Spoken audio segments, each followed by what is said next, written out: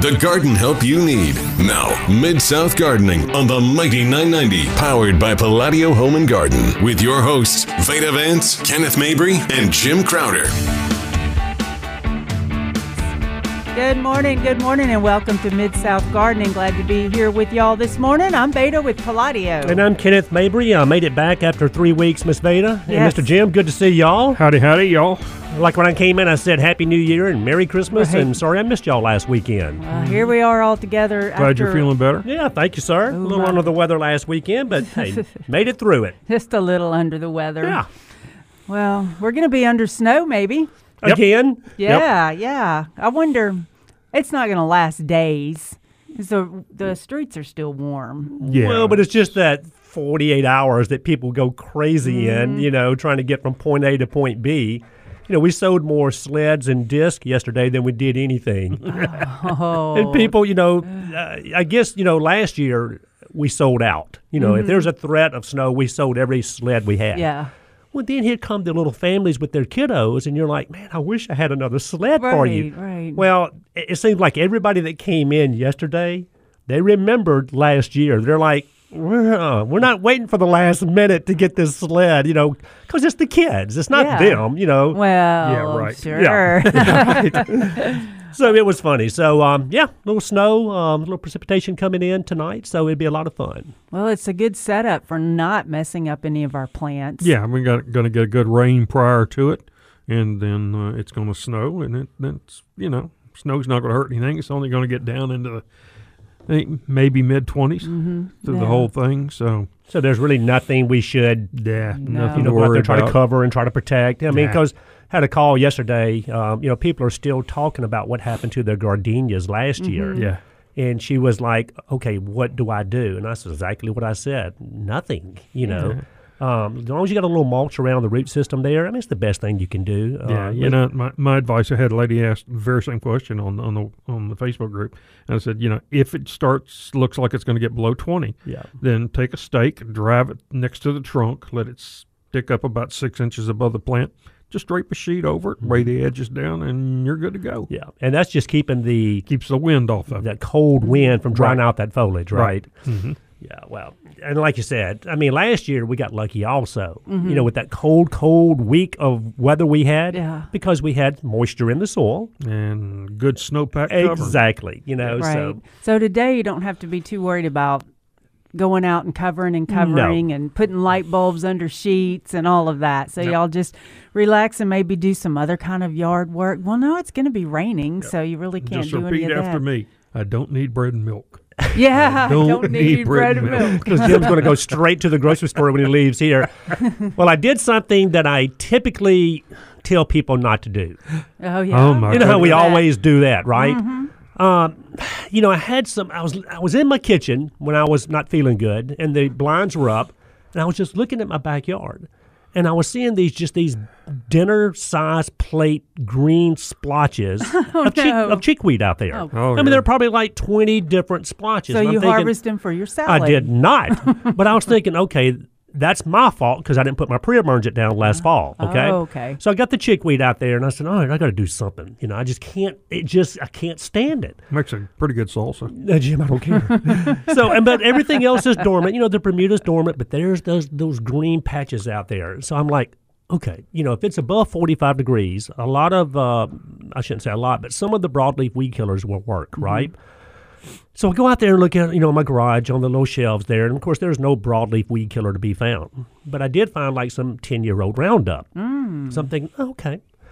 So I get the Roundup, and I mix it up, put it in a pump sprayer, and go out there, and I selectively spray every little green splotch or sprig of chickweed that I've got back there. Well, good. And the whole time I'm doing it, though, Jim, I'm thinking, look, I've heard nightmare stories about this, Right. because people go out there and technically Roundup is not supposed to hurt dormant Bermuda or dormant zoysia. They don't go dormant here. Yeah, my point, okay? But you're going to still try. Oh, gosh, yeah. But I was really careful, y'all. I mean, I put it on a fine spray. I didn't soak it. I just a nice... You're going to have brown spots bigger than Jim, I don't think you I are. am. So a lot of times people. My Bermuda has been greening back up the last week. No. Thank Yeah. you, Jim. That's not what I wanted to hear. Yeah, my zoysia's still green. So I did. Well, I went you out can- there and spot treated y'all. And, we hear the stories. People do that, and they think just because their Bermuda's brown, they think it's completely dormant. Well, it's on the dormant side, but that doesn't mean it's completely dormant. So Yeah, in the it's spring, when everything starts to green up, you've got all these big spots Yeah. out there where you sprayed that Roundup. So Yeah, inside that sheath, there's green tissue. And that's got important. It's got carbohydrates needed to kick that bud off in the Great. spring. And Of course, Kenneth knows that. Yeah. He's gonna, because I do the same. Well, you know what the difference from an experienced gardener and a new gardener is. The experienced gardener has made more mistakes. yes. and most of them twice. Yeah, right. And like I said, I would have used something like Weed Beater Ultra or Weed Free Zone. Those two products, if it's above 45 degrees, it will kill your broadleaf weeds, and you're not going to hurt your established You grass. didn't have any image either? I didn't have anything like that, Jim. Oh, Like I said, I my found some 10-year-old Roundup, and there's no telling what it turned into I by the know. time I I was used going it. to So say, well, let's see. Now we're not sure what it, like you said, what it turned into. So it's either not going to kill the green or kill your whole lawn. No, that stuff's It's already already working? done. Yeah. Yeah. So No, it'll work. what is the deal about waiting so long? Do they lose the fusion of the chemicals, or Well, and this has like been in a 10 hot years, garage. yeah. I mean, the chemicals could have cold. separated. I mean, who Right. knows? But If they're concentrates, they're fine. You know, Okay. they're not going to freeze, and they're Yeah. fine.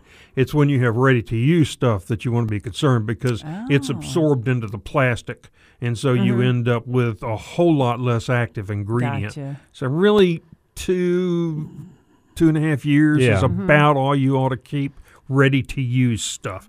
But if it's concentrate, should be good from now on. well, Man, that's Unless good to hear. it's something like Liquid 7 that will settle out and just harden like a rock in Yeah, the bottom. and you Yeah. can obviously tell not to use that then.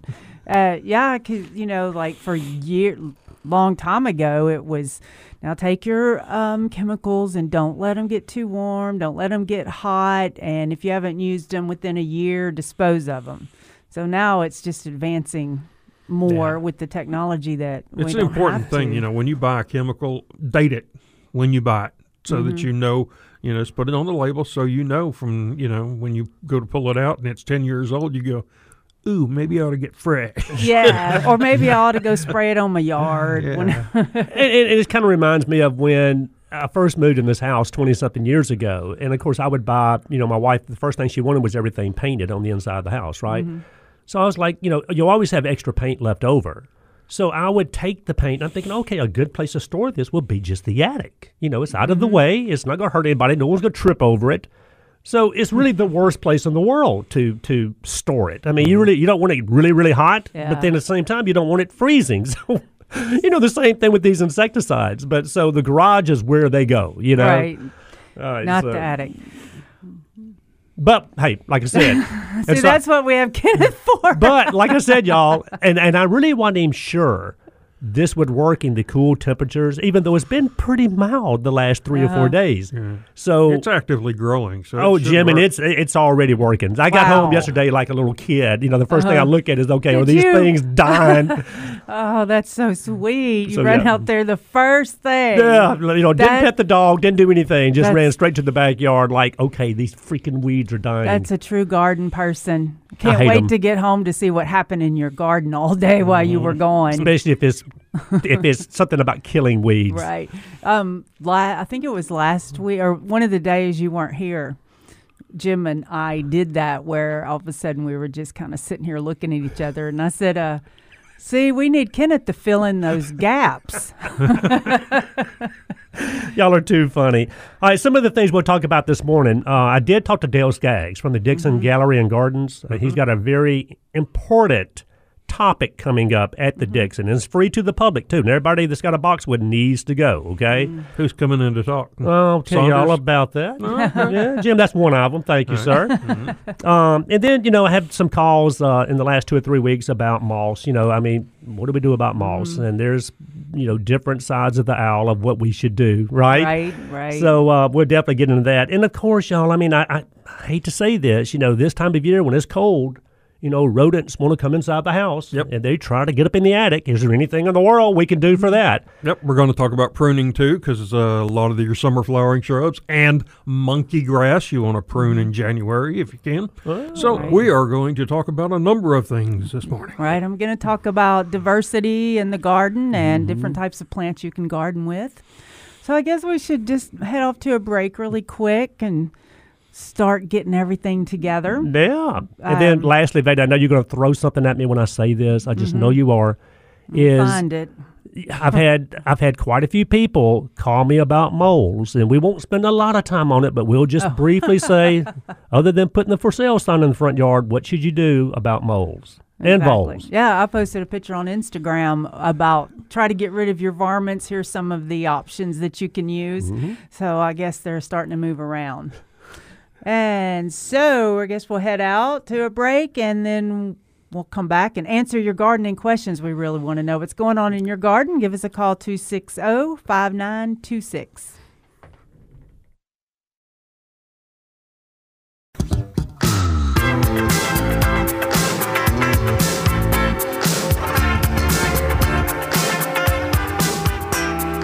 Good morning. Welcome back to Mid-South Gardening. Glad that y'all are all with us today. You can stream us online at kwamradio.com or later listen to our podcast. If you'll give us a call this morning, 260-5926. 260-5926. Or, of course, you can always go to the Mighty 990 Facebook page. And there's Miss Veda. I love it. There you are, live. Here I am. Live, I don't know. Join our Facebook group, too. I did this week film on my first video, and I swear they'll get better because there is no down from this one. Right. On how to prune roses, and I'll post it. I'm going to try to do some editing, but I may just post it and y'all. But it actually, once you see the end result from the beginning, it's kind of clear, But it's I'm not very good at multitasking. Oh, I bet you are. So anyway, and then we're going to start in about a week. We're going to start vegetable gardening, 101. We're going to talk about soils first, and then we're going to talk about different plants. And that's going to be a video also, Jim? No, it's going to be just a written thing. Okay. That'll end up being, we'll put it in the file section, so it'll be there for everybody to join, but it'll be probably a 5 or 6 part thing. And we're not going to talk about lasagna gardening or any of that weird stuff. Listen to it. We're going to talk about real garden in your soil. Well, that's you good could to say know. lasagna garden is real. It's just you don't like it. But it's not real. Yeah, or you're not talking about putting the cardboard down, right? Yeah. Yes, it works. No, putting cardboard down. It does nasty stuff to your soil. It works so well. It is terrible on your soil. How does paper breaking down? It's not the paper. It's the lack of air moving through. Yeah. Well, I don't know. The gardens that we did look great with it.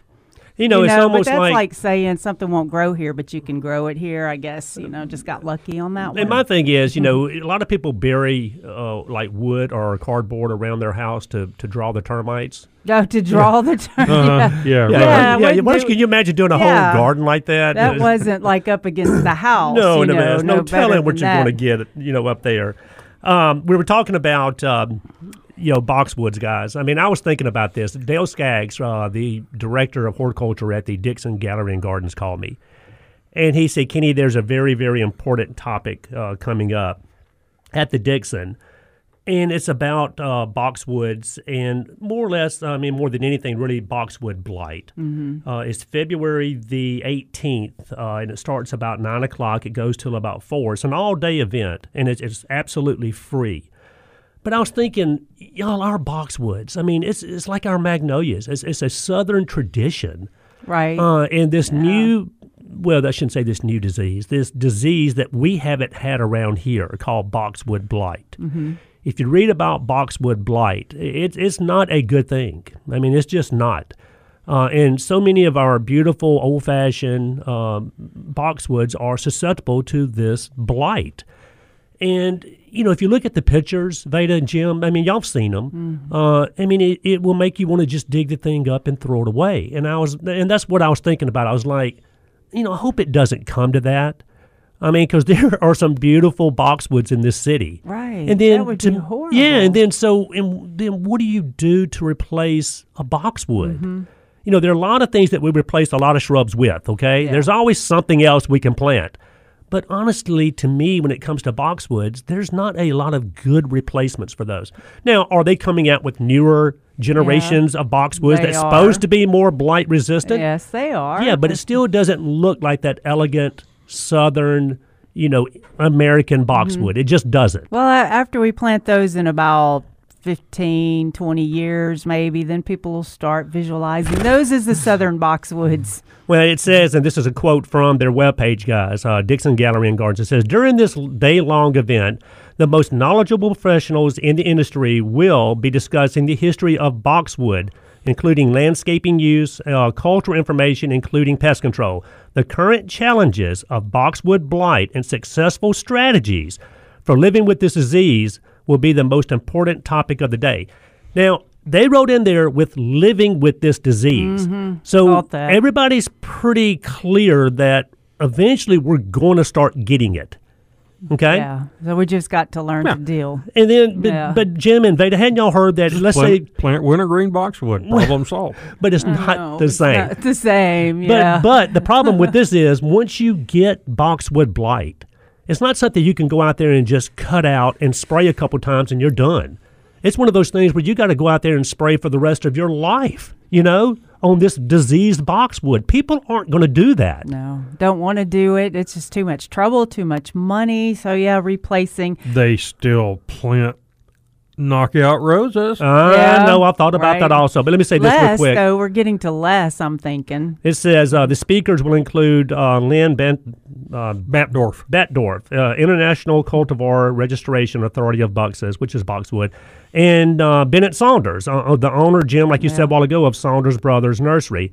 And then they'll have Dr. Chris Cooper, Booker Lee, and Leslie Hollingsworth, who is Leslie's the... She's the UT field inspector for the Department of Agriculture. So this is going to be a really good day to go to the Dixon Gallery and Gardens, February the 18th from 9 to 4. So is it limited on how many people can get in? No, it just says open to the public. No. Okay. And absolutely free. Okay, cool. So that's something that we all need to take a look at. Is that on guys. a Saturday? I'm not sure what day that's on. Yeah, check that out. But just mark that one down on your calendar because this is going to be really important because we've already had some cases, quote, quote, of boxwood blight here in Shelby County.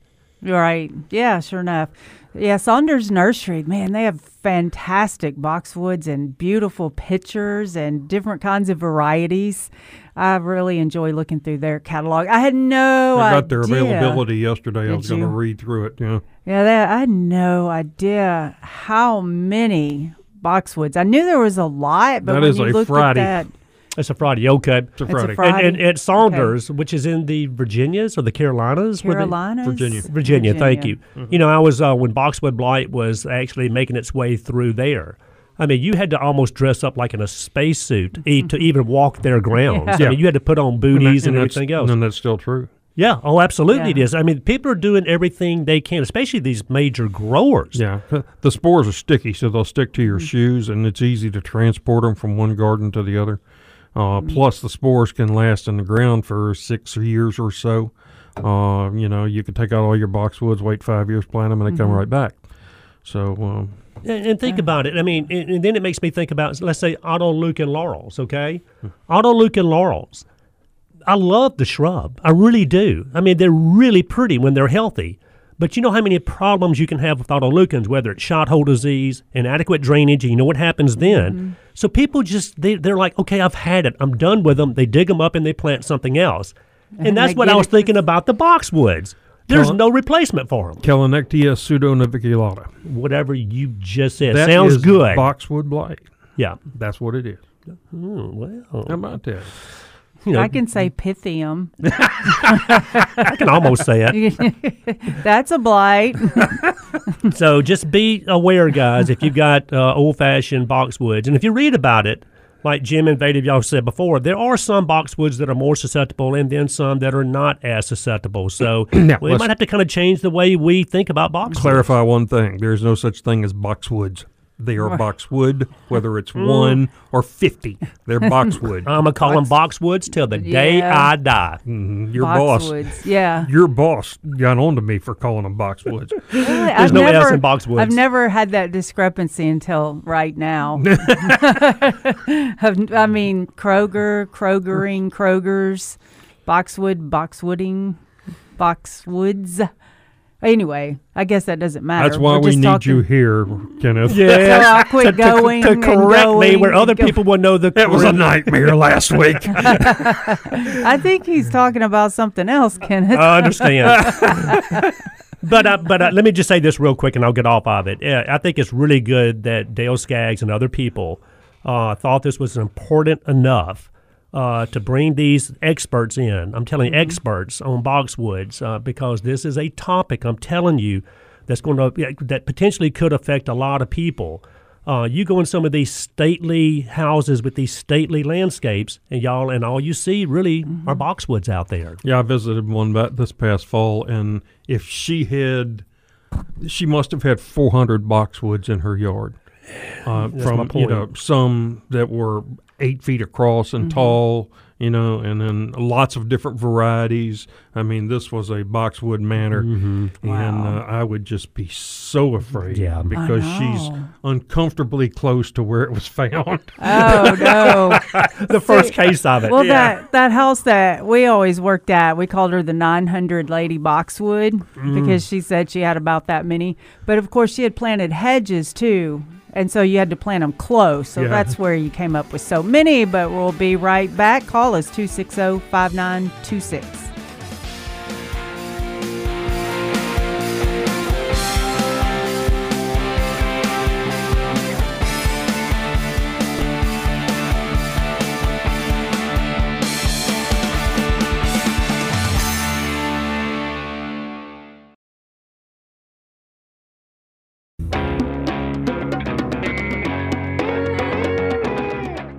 Good morning. Welcome back to Mid-South Gardening. We'd love to answer your gardening questions. Give us a call, 260-5926, or you can post your questions on our Facebook Live. If you're having trouble hearing us, you can also stream us, kwamradio.com. So gardens, there's so many different kinds of gardens we plant. I mean, they have names. Like we've got the hummingbird garden. We've got the butterfly garden. So true. Or the cottage garden or the formal garden. What do you call your garden, Jim?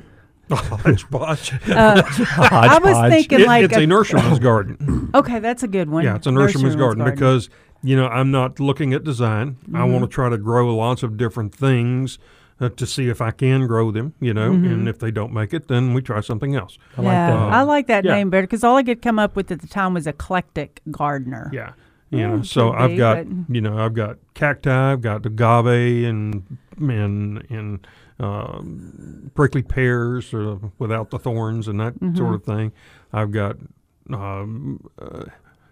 hedychiums and all kinds of gingers and things like that. So. And I've seen pictures. It's absolutely beautiful. And it's not like this is a hodgepodge, like one big square with just a bunch of stuff thrown in it. No, 100 varieties of hostas. Yeah, Jim's got these beautiful walkways through there and this beautiful, huge fish fountain tank he's got on the back property. Or maybe we just call yours an arboretum garden. That's pretty close. Could be. If you think about it, because now there's becoming conservation gardens, biodiversity gardens, new titles, permaculture gardens.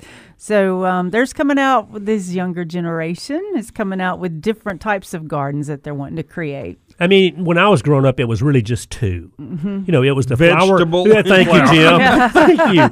And that's just all we needed, right? You had your vegetable garden, you had your flower garden. Hey, guess what? It's still that way. Thank you, Jim. But you can call it whatever you want. Yeah. Right. Yeah, there's all but if you're picking your plants, sometimes it's overwhelming. Like it's easy for you to pick your plants, Jim. I mean, it's just you don't have enough space. That's true. Because you know where you're going with it. But sometimes when you're out there ready to landscape and you're just looking, going, what is my goal? What am I trying to create? Or I want this look really good. Sometimes if you get a topic or a type of garden to strive for, then that helps you eliminate trying to pick every plant That's there right. is. It gives you I mean, if groups it's of an plants to alpine pick. garden, you're going to have good drainage out there, rocky soil, mostly conifers and those kind of things. You're not putting azaleas in your alpine garden, Yeah, so you can kind of think in that direction. Or why not have different gardens in one garden as well? Like you can have a sensory garden here and your herb garden and your hosta garden. Well, that's kind of what I've got. I've had the what's good, basically a cutting garden, and the one that's out on the side yard. Then I have the secret garden, which is shade garden. It's Edgeworthia and no one ever sees it. Yeah, very seldom. the very pretty seldom. That's stuff. where the koi pond is. Then I have just the backyard is just color. So when you sit on the deck, you can look at stuff, and a lot of it's foliage, different types of cannas that, because you seldom get them to flower here because the darn worms get them, but you can grow the leaves on them anyway.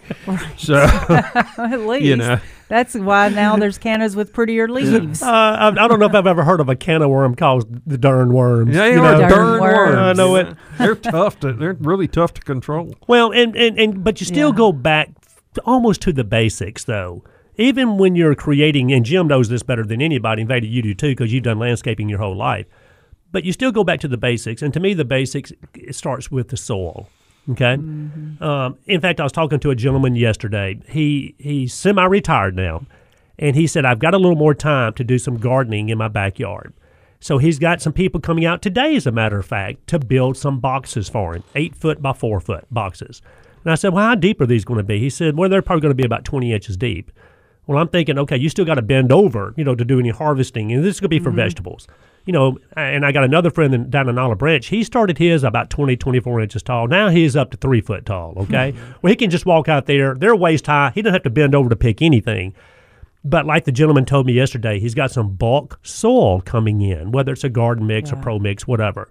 He's got some bulk soil coming in to put in these raised beds. And I said, now, understand, you're not done with just that bulk soil. You need to add some good compost in there. You need to check that pH, maybe probably add some lime in there, add some good fertilizer in there when you get ready to plant. I mean, there are things that you need to do. And he said, thank you so much. He really just didn't understand that he needed to add anything else to the soil that they're bringing in bulk form.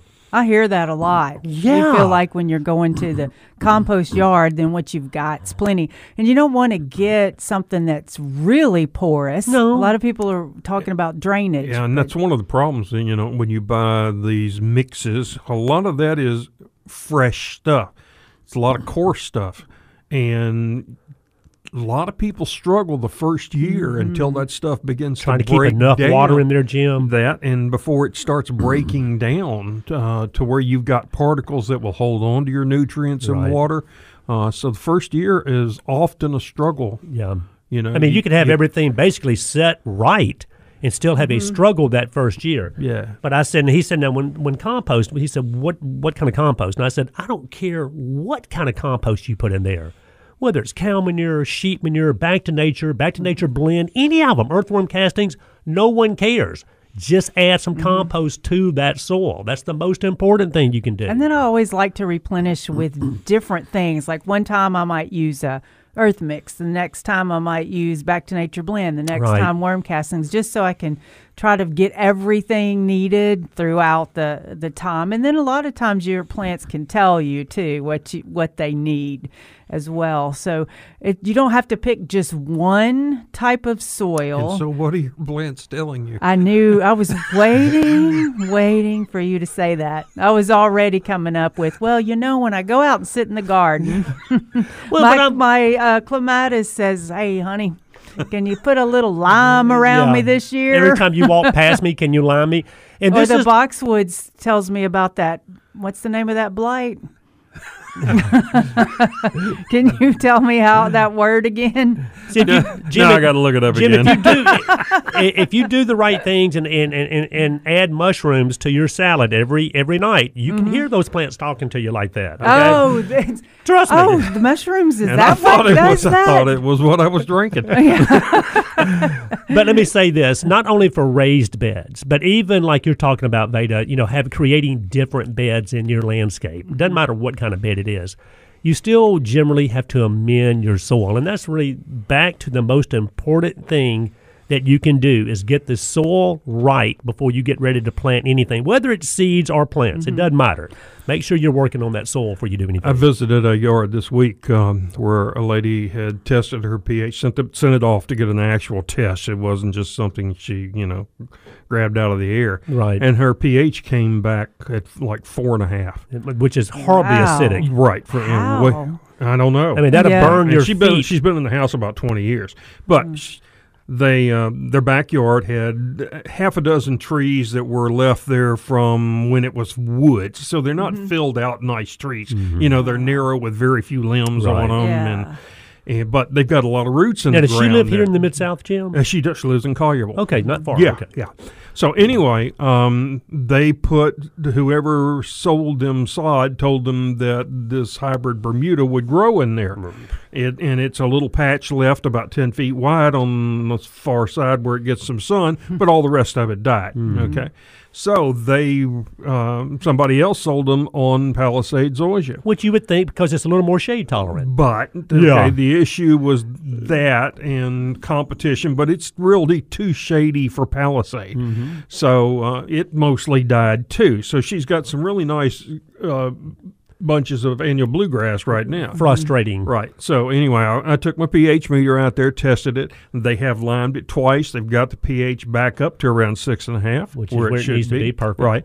And I told her to take out all but 2 trees. There are 2 pin oaks that are placed right to shade their kitchen window. It's a big... Strategically leave those 2 there. And they're not going to cast enough shade. They'll get plenty of sunlight 4 or 5 hours before the sun gets to them. So, and she's going to end up with a really nice turf back there. Yes, she will. But, they've aerated, they fertilized, they did everything that they thought they should, and never checked the pH, and that was the first thing. Well, see, her amazing. Bermuda grass was talking to her because it just moved. Yeah. So it said, no, I'm not planted in the right place. and think about that pH. I mean, because like you said, around here for typical lawns, 6.2 to 6.8 is where you want to be. 6.5 being ideal. And it was 4.5. Yeah, it was down. And 7's neutral. Anything below 7 is acidic. And they put like 40 pounds of lime, over the whole yard, And so they finally did go to a garden center and they said, no,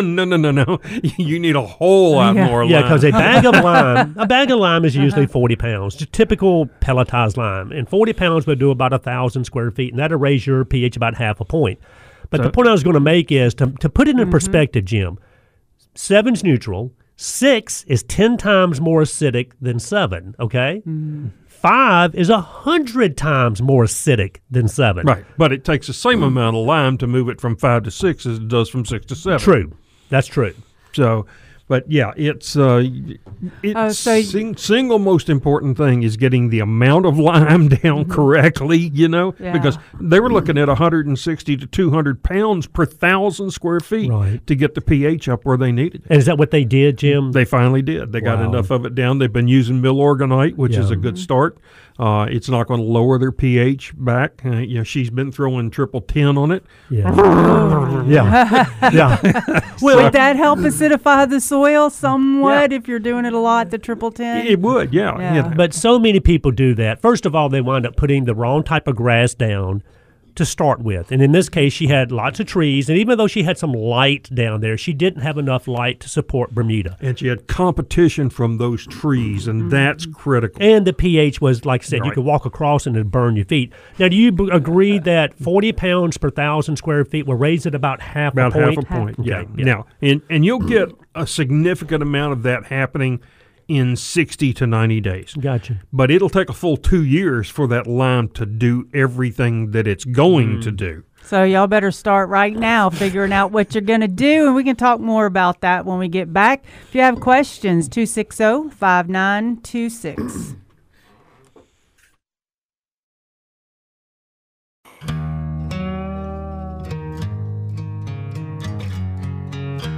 Good morning. Welcome back to Mid-South Gardening. We'd love to take your gardening calls, 260-5926. You can check us out on the Facebook group page, Mid-South Gardening. Yeah. Yeah. And real quick, y'all, we were talking about just simply adding lime to raise the pH because it's really important when it comes to someone like a lawn, okay? And Jim, you're saying mostly people put out a pelletized lime now. Back in the day, whenever that was, you'd buy this 50-pound bag of white powdered lime. It would just blow everywhere. You might get a third of it actually on the lawn. The rest of it just blows away. Who would even want to put it out when you had to go through all that? And you couldn't even put it in a spreader. It was so heavy. It wouldn't spin. But the pelletized lime is more homogeneous. It breaks down a lot faster. It alters the pH faster. So those are great attributes. And now there's even what they call fast lime. Right. And it's cheaper to use in the long run. And it is a pelletized lime also, but instead of taking months to break down and alter that pH, it does it in a matter of weeks. So I would really... But one bag will cover about 5,000 square feet instead of 5 bags of the other. That's I like right. that. So it's a little cheaper to use. And it's going to act faster. Yeah. So, what's wrong with it then? I can't see any drawback. When you're getting lime, like farmers, when they're buying lime, they're told what mesh sizes that lime will go through. Yeah. The smaller it is, the faster it works. Yeah. And then actually in Tennessee, if it's too large, you can't sell it as lime because it just doesn't change the pH. Takes so much longer. Right. So the more expensive it is, the better it is, the finer it is. Yeah. That's why eggshells don't work, because unless you get them down to powder size with a mortar and pestle, they're not going to change pH. Right. Yeah. Worm farmers will do that. They'll grind it really fine and feed it to their worms. Okay. But if you're throwing out eggshells, they're not going to get down that small, and they're not going to change your pH. You can put all the eggshells you want in your compost pile, and it ain't changing. Well, it just adds a little aeration. We always forget about lime, so that's something just keep in the back of your head. Don't forget about the pH. It's really important. It's usually not a live or die situation, but overall, as far as the health, you got to have the pH where it needs to be. Except for 4.5 almost sounds like a live or die situation. Yeah. Okay, let's go to James. Good morning, James. You're in the Mid-South Garden. How are you today? Wonderful. James, good morning to you, buddy.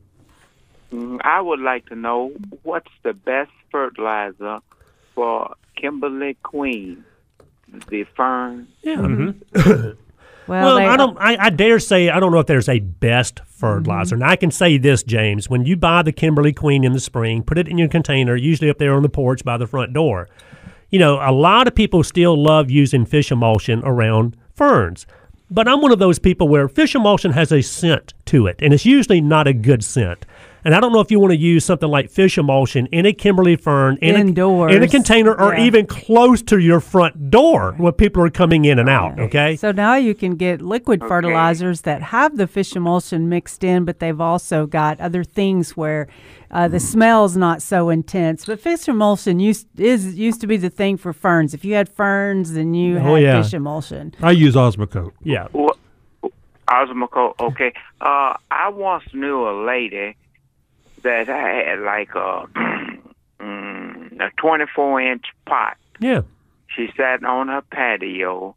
Every year she would cut it all the way back and put it in her garage. And in spring she'd bring it back and set it back on the table on the. That's right. On the and it would come back up beautiful. Yep. Now, I have tried that 2-3 different times, but it doesn't work for me. I'm thinking she used some type of fertilizer to make it come back. She would do this every year. Was it the same fern? Are you using Kimberly? Usually the reason that they don't come back is people let them get dry. You've got to continue to water them through the wintertime. If that pot dries out, it's toast. And a lot of people don't think about giving it water all the way through the winter. Yeah. I don't think she would water it. She would just cut it back and put it in a closed-in garage, closed in. Yeah, but I bet, James. And here comes spring. She'd bring it out and put it on the table. Well, but I bet you she'd go out there and put some water on it from time to time. And then you were talking about the fertilizer a while ago. The fish emulsion, the Big Bloom, any water-soluble plant food is absolutely fine. Jim mentioned Osmocote. The beauty of Osmocote, as you probably know, it looks like a little small BB. You know, you sprinkle that in the soil around this Kimberly Queen. The beauty of it is it's going to feed it for really the whole summer. And it's completely non-burning. So whether you use a liquid plant food every 2 weeks or whether you use something like Osmocote every 2 to 3 months, it really doesn't matter. Osmocote is what I have been using, and it comes, and the fern comes out beautiful. Yes. I mean, they come out real huge. I use a couple of more different types of fertilizer. Yeah. But they usually come out, you talking about maybe from 32 inches wide up. Yeah. 36, that's right. Huge. Maybe the fern that's not coming back or you're having trouble with, maybe it needs replenishing some more soil around it. Even more nutrients like worm castings. Yeah, worm castings would work great. Yeah. Well, but James, I still but I still tell people like you got everything to gain and nothing to lose by cutting that thing back, putting it in the garage where it's not going to freeze, of course. But like Jim said and Veda said, the two things you need to think about is making sure you keep some moisture on this fern. Don't let it completely dry out because it will kill it. And then putting a top dressing of earthworm castings before you put it away, before you store it. And that really will make a big difference on the way this thing flushes back out in the spring. All right. Thanks for the call, James, and hope that works out. Give us a call sometime and let us know. But we're going to go out for a minute, and so you can give us a call, 260-5926. Or you can look us up. No, and you can look us up on the clock off? I know. It's because now it blinks over here. That makes me crazy. But also check us out on the Facebook group page. Yeah. Mm-hmm. Yeah, yep. But also, I know we only got 30 seconds here, is I applaud what people do, like James trying to save these Kimberly Queens, because I've seen them in like wash tubs, getting that big. And when you've got a 40-inch pot like that, it may not dry out but once during the entire winter. I mean, because it's inside a garage where it's cool, it's got no foliage, so you may not have to water it much, but you can't allow it to go totally dry.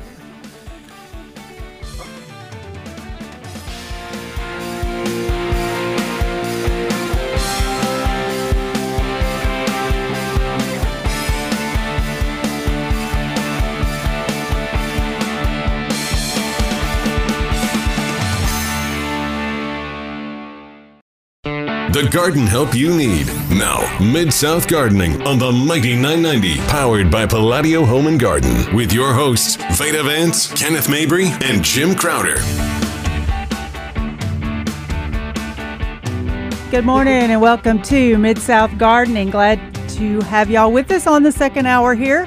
I'm Veda with Palladio in Memphis. Yep, and I'm Kenneth Mabry with Dan West Garden Centers here in Memphis, Tennessee. Also, Miss Veda. And I'm Jim Crowder, retired nurseryman and dictator of the Mid-South Garden. Yeah. I didn't think there was any dictatorships around here, Jim. Oh, yeah. It's not a democracy. I'm sure they've called you that on your garden page, among other things. Yeah. Yes. Yeah. We're just trying to get the right information out there. That's it. We try to get the right information. We try to make sure that there's no drama whatsoever. Well, I'm going to tell you right now, that Facebook page, honestly, Jim's Mid-South Gardening, it's the best one out there. I mean, as far as information goes. And I'm not saying that because I love Jim to death. I'm telling you. I'm a member of a lot of groups, and and none of them they all have so much drama in them, you know. I mean, you know, yeah, I don't like the drama groups. That's just, you know. It's Jim. I'm just telling you. It's just gardening. Well, but people are right. People are engaged. They send in photos. They send in comments. They ask a million questions. You got great people giving great answers.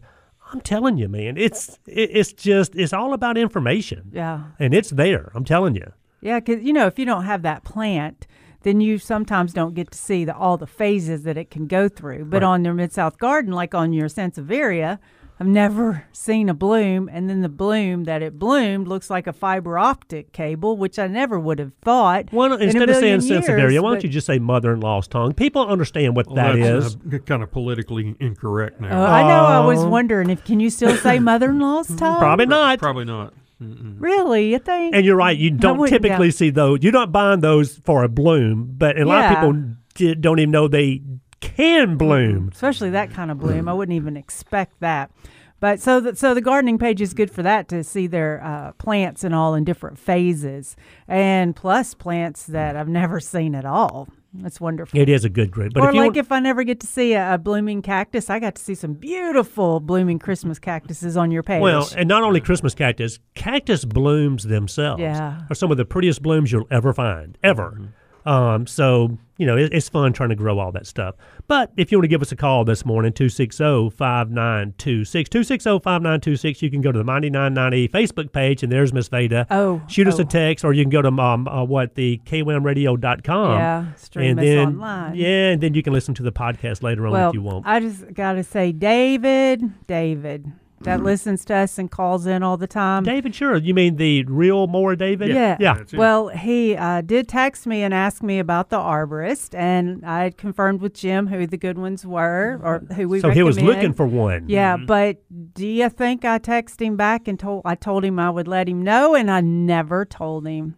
So I'm going to have to text him real quick. Well, David, I have to say I'm sorry about that. There used to be, we would recommend Mark Folis all the time, and then he just got so busy where he couldn't take on any more accounts, honestly.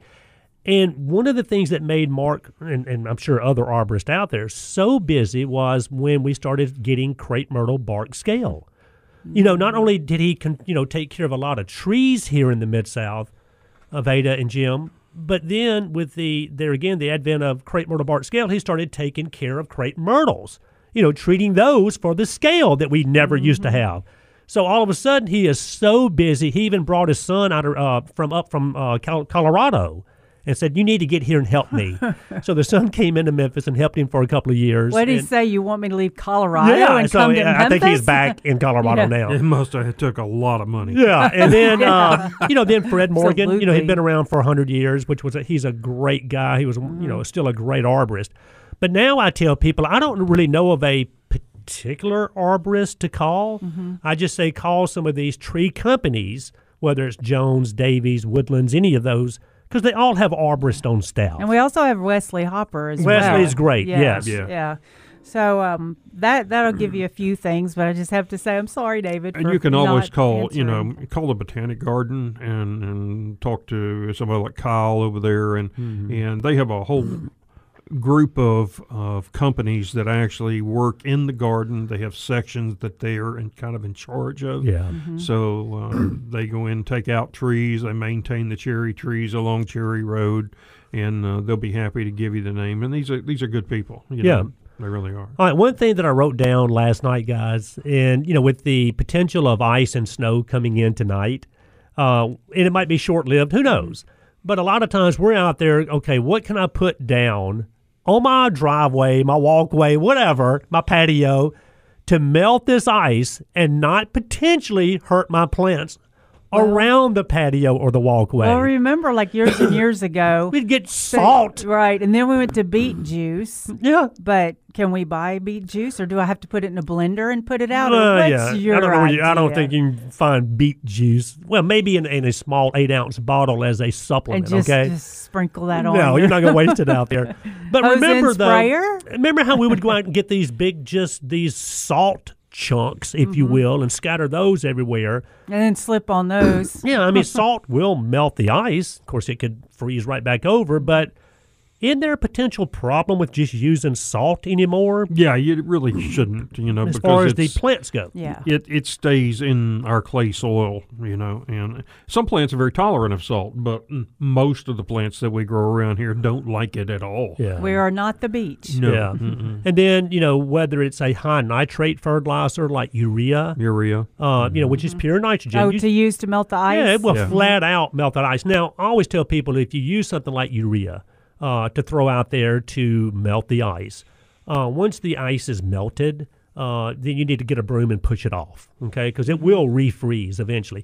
But most of your ice melts that you buy now, they do a really good job in melting that ice, and they're typically very benign when it comes to hurting your green material that's around the porch or patio. Because I'm telling you, people use a lot of different things to melt ice. And like I said, there are a lot of things that will melt ice, but it might be doing a lot of damage to the things around these patios and porches. So just be careful. Well, I'm an advocate of sand. Yeah. It's cheap.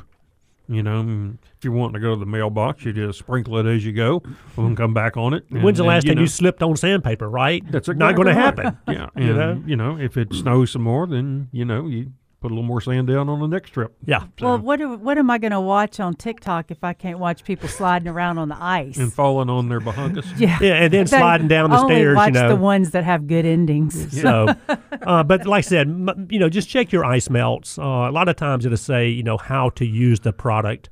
So just be careful with some of the things that we use is all I'm saying.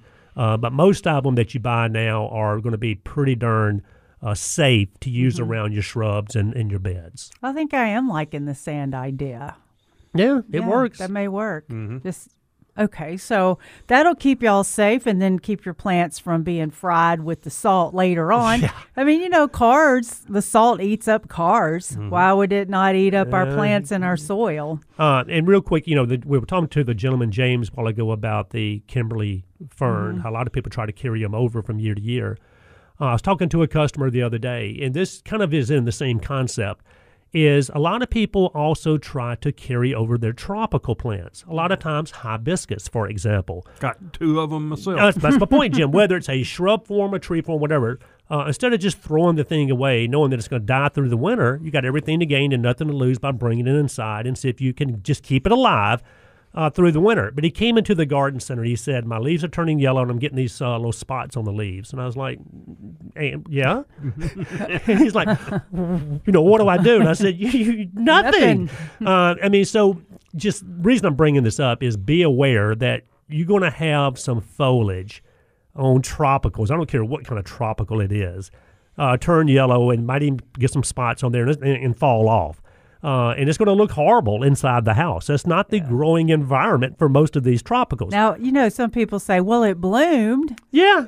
So why do I have no leaves? It must be healthy. It bloomed. Well, it's still alive. It still has the energy to bloom. Yeah, because it's trying to reproduce. Exactly, before it does die. Yeah. But most of the time, if you just, water as needed, feed them a little bit, don't even have to feed them, honestly. But in the spring, when you take them back out, they'll flush right back out. Yeah, cut them back hard and makes it even quicker. But the guy kind of gave me this, kind of tilted his head sideways and gave me this look like, so I don't need to do anything? Yeah. It's like, no, you're fine. Well, I had someone come in and bring a yellow leaf that had happened to be on a house plant. And so the girl called me over to see what it was, what was going on with the house plant. And so as I was talking to him, I said, how many leaves on your plant are doing this? And she goes, oh, just this one. Yeah. And it's a bottom leaf. And it's been in the house just for about 3 weeks. And so I'll tell you what happens after that. Yeah, there's a story behind that. There's a story behind that. And David, you hang on too, and we'll be right back. Yeah.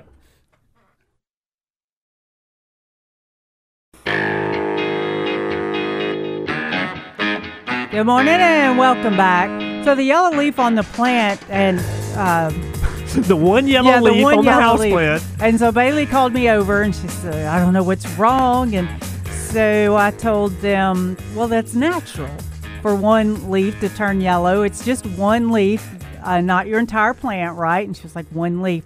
And So there's really nothing that she can do because it's just one leaf. It's part of nature. There's no fungicide. You don't need to fertilize it. Just maybe make sure you're not overwatering. Yeah, I mean, you're glad that people are vigilant. And they're looking out, and they're looking at their plants on a daily basis, and you want them to be, you want them to notice things like that. But when you look at your plant, if the lowest leaf on a limb or the trunk is the one turning yellow, it's not an issue. Right. Okay. That's just it's just spent. Okay. It's done all it can do to help that plant grow. It's putting out new foliage, and it's getting rid of the ones it doesn't need anymore. Right.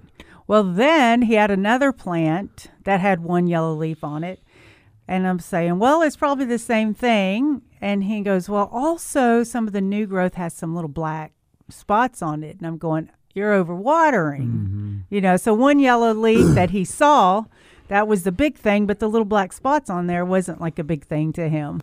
But he was overwatering on that plant. So sometimes it's an interrogation, it seems like. Oh, yeah. If you get customers talking long enough, they'll finally tell you what they did to it. Yeah. You don't have to guess. It's like, come into this room and you turn the lights on and go, did you water it? How many times did you water it? Did you prune it? What light it is in? What kind of soil did you use? You did that. You overwatered it. And you got heat lamp on them. They're starting to sweat. Yeah, right. Years ago when I was working at Dan West Poplar, a lady came in. Hang on, David. And she had a Schefflera leaf and she said, I don't know what's happened, but when you looked at the 5 leaves on the Schefflera, the left-hand side of every one of them was just like it was cooked. And she said, I don't know what's going on. And I said, you got a lamp right here. Yeah. And she said, no, I don't. Yes, I do. I have a reading lamp. We swing over. I said, that's what's happening. It's gotten too close to it and then cooked it. Isn't that She something? said, you guys are good. You can tell me how I got my furniture arranged. For real. That is so good. That made me forget about the there's this plant. It's a Dracaena. And of course I know Dracaena like it dark, but there's this one that seemed to just not grow right. It's just sitting there. And so and the Dracaena looks kind of like a yucca. Yeah. The little things just sticking up, right. But then now there's so many more. Yeah. But so it was getting a lot of light. I'm like, okay, let me put it in light. Let's make this thing grow. And this was over a year. I don't think about it. It's back in there. We get new plants in. It goes here, goes there, because the foliage is really pretty, but just not growing. Yeah. I said, okay. Oh, wait. Dracaena's like low light, and I've got it right under this light bulb. Moved it to the darker section, and it started putting on new growth. Unbelievable. So sometimes you can have too much light on your house plants. Unbelievable. Let's go to David so he can wear me out with me not texting. Good morning, David. Good morning. Hey, Dave, I heard just then that Veda was going to do something for you, and it just didn't happen. I thought I'd bring that up. Oh, well, that's look, I heard her. That's the reason why I'm calling. And by the way, I get to knock out 2 birds with 1 stone. I wished everybody a Happy New Year last week, so I'm wishing you a Happy New Year. Right back at you, Dave. No doubt, buddy. Yes, sir. Yeah. Thank you. But Veda, did you find out anything?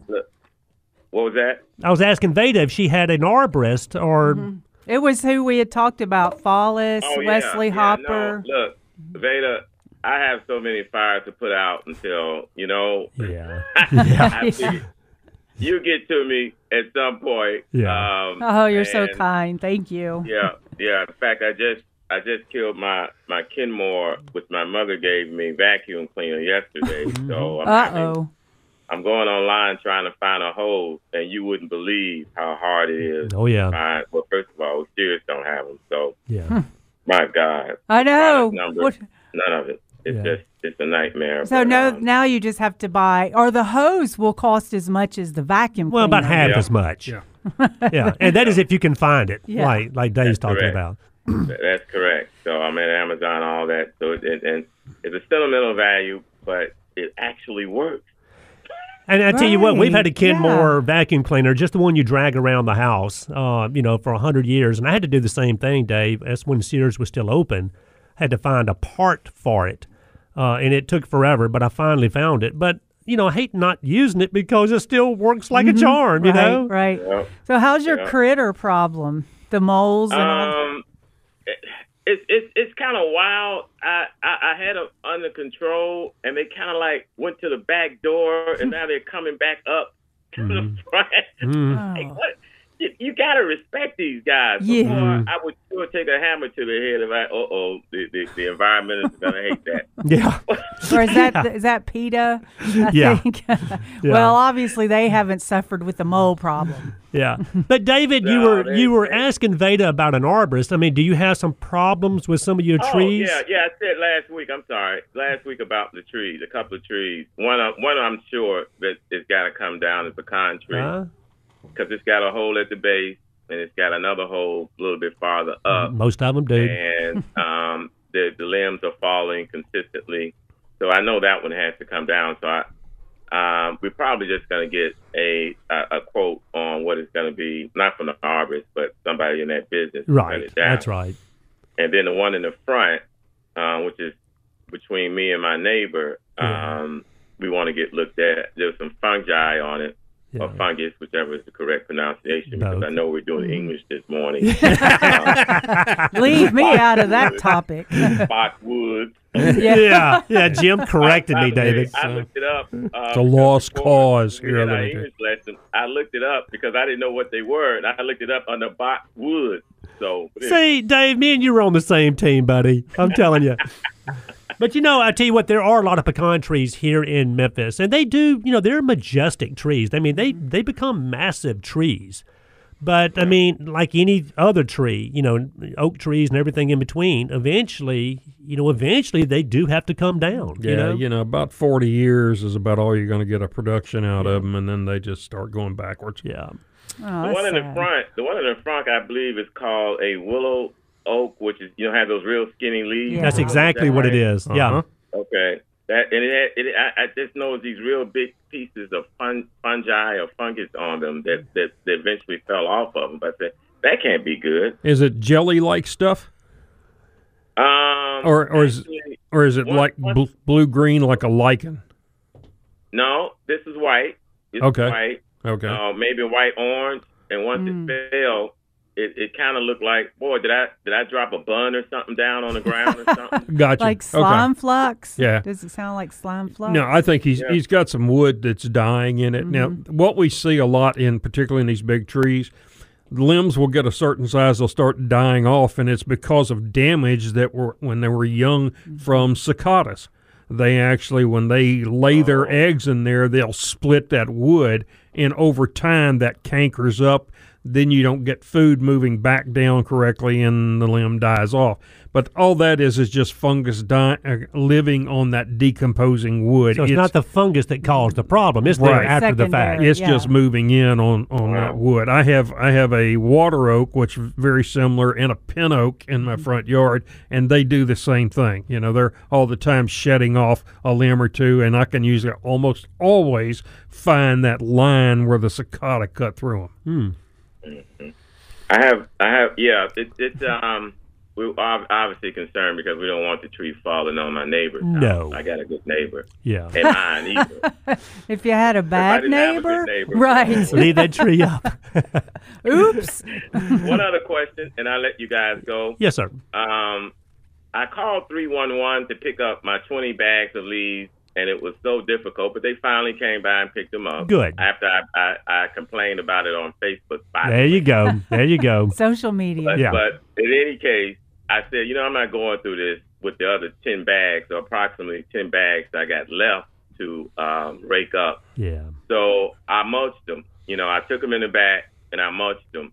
Is that going to... And it looks fine. It looks, it's different because the coloring is different than what it's usually. Oh, yeah. But is that going to be a pH problem for me? No, you're good. Nope. Leaves will not change your pH. Right. It's a natural occurrence. Yeah, it's just going to be nothing but good for you unless you pile them up around the crowns of the plants and pack them. But no, just as a mulch, it's a fantastic idea.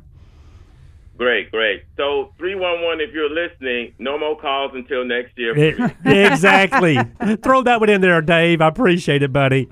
Thanks a lot, guys. Dave, thank you, buddy. Happy New Year to you, man. Oh, yeah. And there's now beginning to be companies that are picking up leaves personal, or you can put, I've seen it like in Classified or on the Nextdoor app where people are actually asking you to come get the leaves. You get the neighbor 20 houses down in his pickup driving through the neighborhood picking up leaves with just the biggest grin on his face. Yeah. First house I lived in over on Faxon, I had a black gum in the back, but I had a lot of azaleas, and I wanted oak leaves because they're kind of dry all winter. They don't. I agree. They don't get like maple leaves wet and yucky. Right. So I'd go over to Chickasaw Gardens and wait for them to bag them up and then pick them up and steal them in the night and take them back home. And they said thank you very much. And we have so much fun as gardeners and more fun to go. We'll be right back.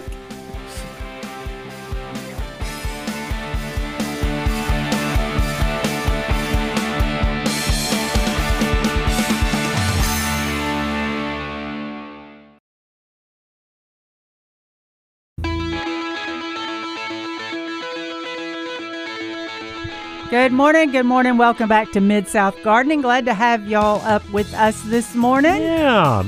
Waiting for the snow. Yeah, it's Even coming though tonight. It might not stick, it's still going to be very pretty. Yeah, like I said, we're selling more sleds and discs at Dan West Garden Center than we are anything, Right. Veda. And it's cute, though. I mean, people come in with the kiddos, and they're trying to pick the right color.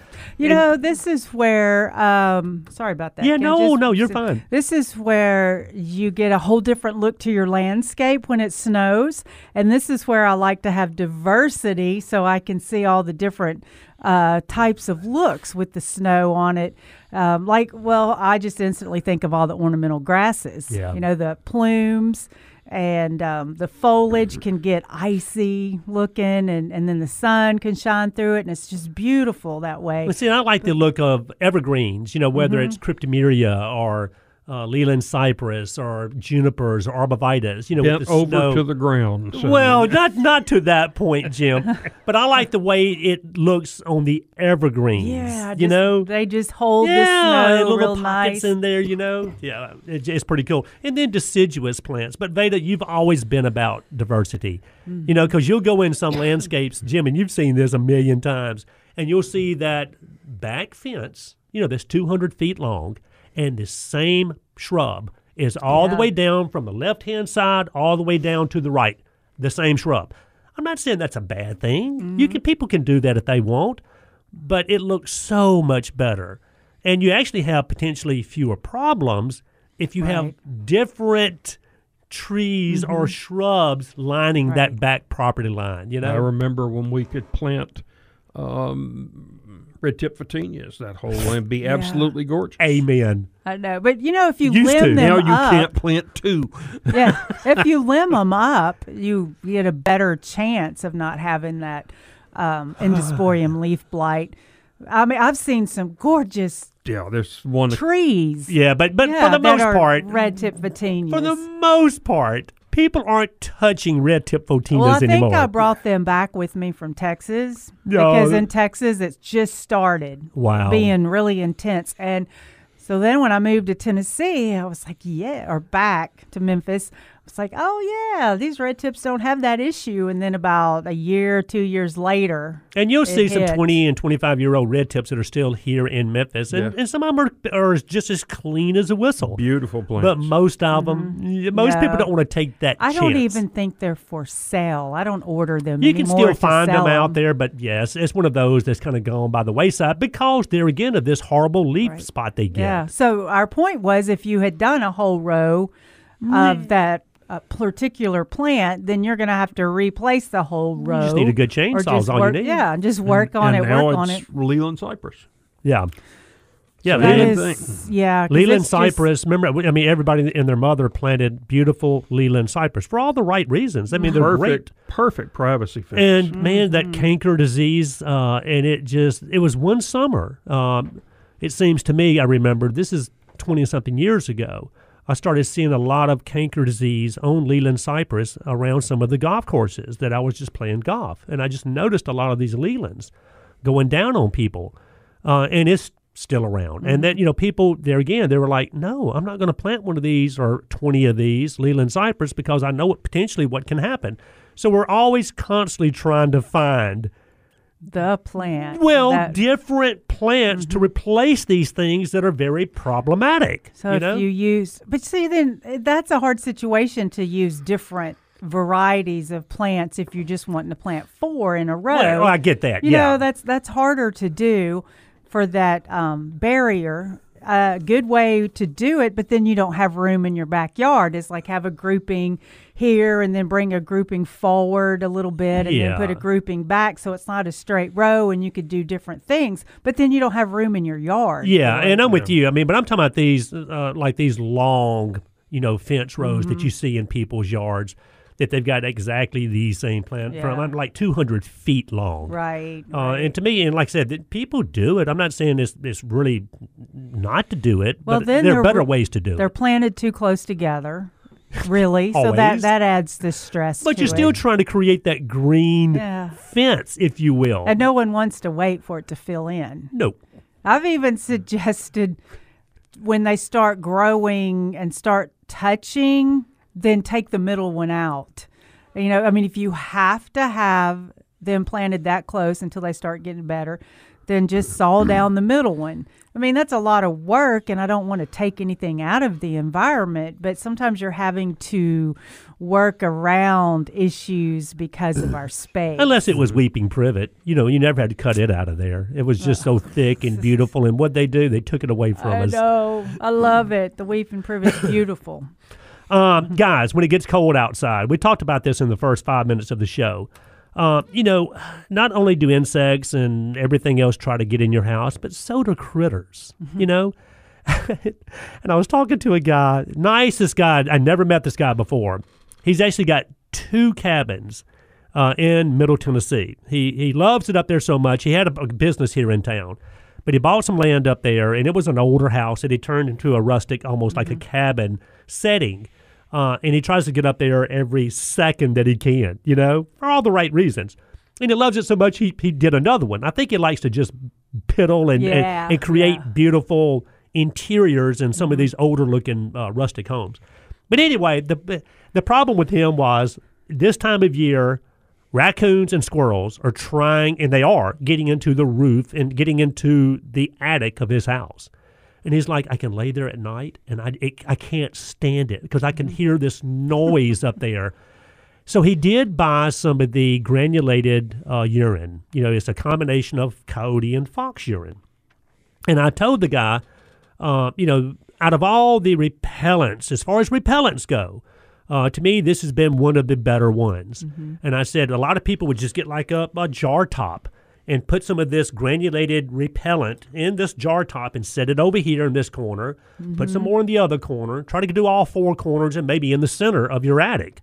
And that sense of smell will help run them out of there. And I said at the same time now, you also have to find out where they're getting in. Yeah. You can't, if you see a glaring hole up there in the facial board, you can't just leave it like that. Right. So you also have to go in there and fix the holes where they're getting in. But it was funny, the conversation we had about these varmints trying to get into attics this time of year. And then I know there are traps, have-a-heart traps you can put up there. And he said he actually had one of those have-a-heart traps. I said, well, bait it and put it up there. You have nothing to lose. Right. So, and then they say, don't let limbs touch your house because the squirrels can use the limbs to move over to the house. They can also jump 20 feet. That's what I'm thinking. I'm like, but don't they jump, Yeah. So that's not even something to But it is a real yeah. thing, though. I'm telling you, it's very discouraging, and it runs people crazy.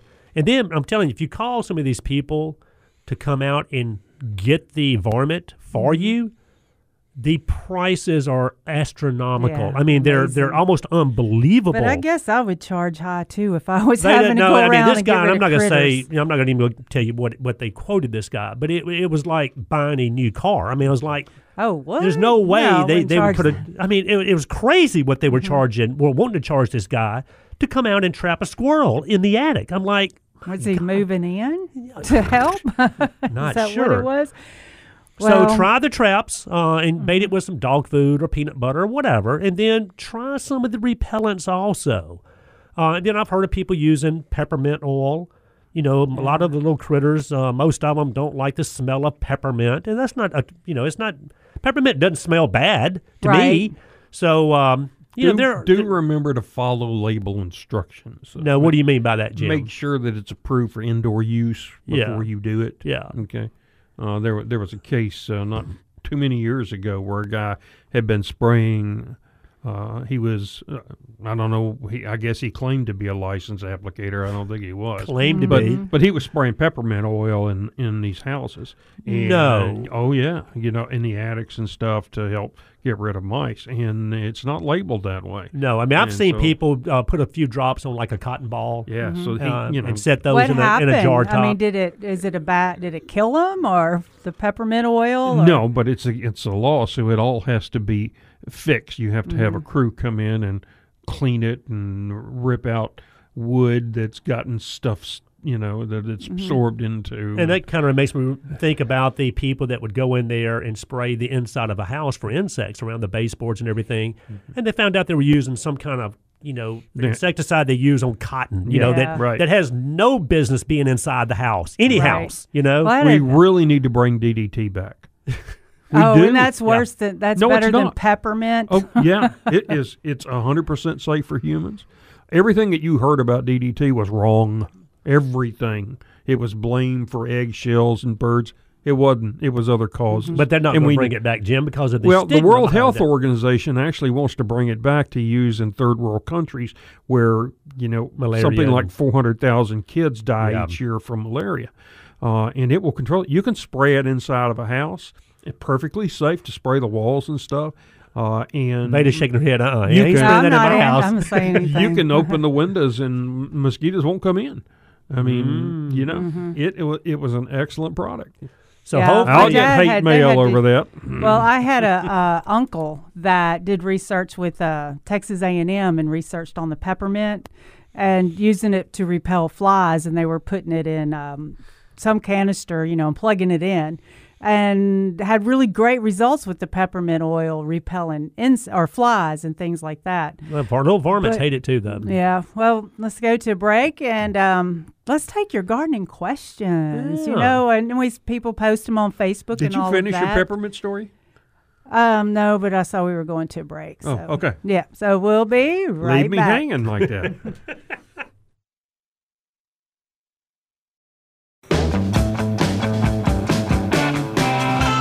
Good morning and welcome back. So, mostly what I was just saying about the peppermint was when he was studying it, and there was really a weird thing. It was like 95, and you're like... Back in 1995. And some of this stuff happens by happenstance, know? Yeah. And it was like, why were you thinking of peppermint would work? And then all the things that have been after that, of the smells and all... I'm like, well, I guess he was on to something, but... He definitely was. In fact, you can buy a product now called Mouse Magic. It comes in a pouch, okay? And you can throw it up under your bed, or if you've got a cabin, you can throw it in the rooms. You can throw it in your attic. And all it is the scent of peppermint. And it's actually called Mouse Magic. It's actually a really good product, So it's amazing what some of the things that we would never think, work for things that you would never think they would work for. Well, and then, of course, you put a peppermint in your mouth so you don't repel people sometimes. All right, guys, can I bring this up? We were talking about this in the first 10 to 15 minutes of the show, is old-fashioned, and I know Paul Little, if he's listening, he's going to call me and say something to me, not in a nice way. Moss control. Okay, because Paul Little would always say, why are you trying to kill the moss? Why don't you just incorporate the moss in your landscape and encourage it to grow, But most people, when they see moss growing, whether it's in a bed, mostly in a lawn, the first thing they're trying to do is get rid of it. It's killing my grass. It is killing my grass. Like, Jim, not so fast. Yeah, to get rid of moss, yes, you can buy moss killers, whether they're in liquid form that you hook to your hose called moss killer, or whether you get granulated versions. And mostly they're just high concentrations of iron or potassium salts, okay? But anyway, there are moss killers on the market. But what I always tell people is, that's fine. But you also got to understand, why do you have moss to start with? Because if you don't correct why you have it, it's going to come back. And I was talking to a gentleman just the other day, came into the garden center. He's been putting a lot of lime down on his lawn the last 2 or 3 years because he was talking about the 4.5 while ago, Jim. His pH was way off base, okay? He was really acidic in his lawn. And that's one thing, is you always want to get your pH tested because you want to make sure you have a high pH to make it less conducive for that moss to grow there, right? Change the environment. Exactly, Veda. Moss loves acidic soil. The other thing I told this gentleman, other than the lime, is maybe look at aeration because moss also loves compaction. That soil, when it comes compact, it's just perfect and acidic. It's perfect for moss to grow there. So we talked about aeration, we talked about pH, and we talked about things you can actually kill the moss with.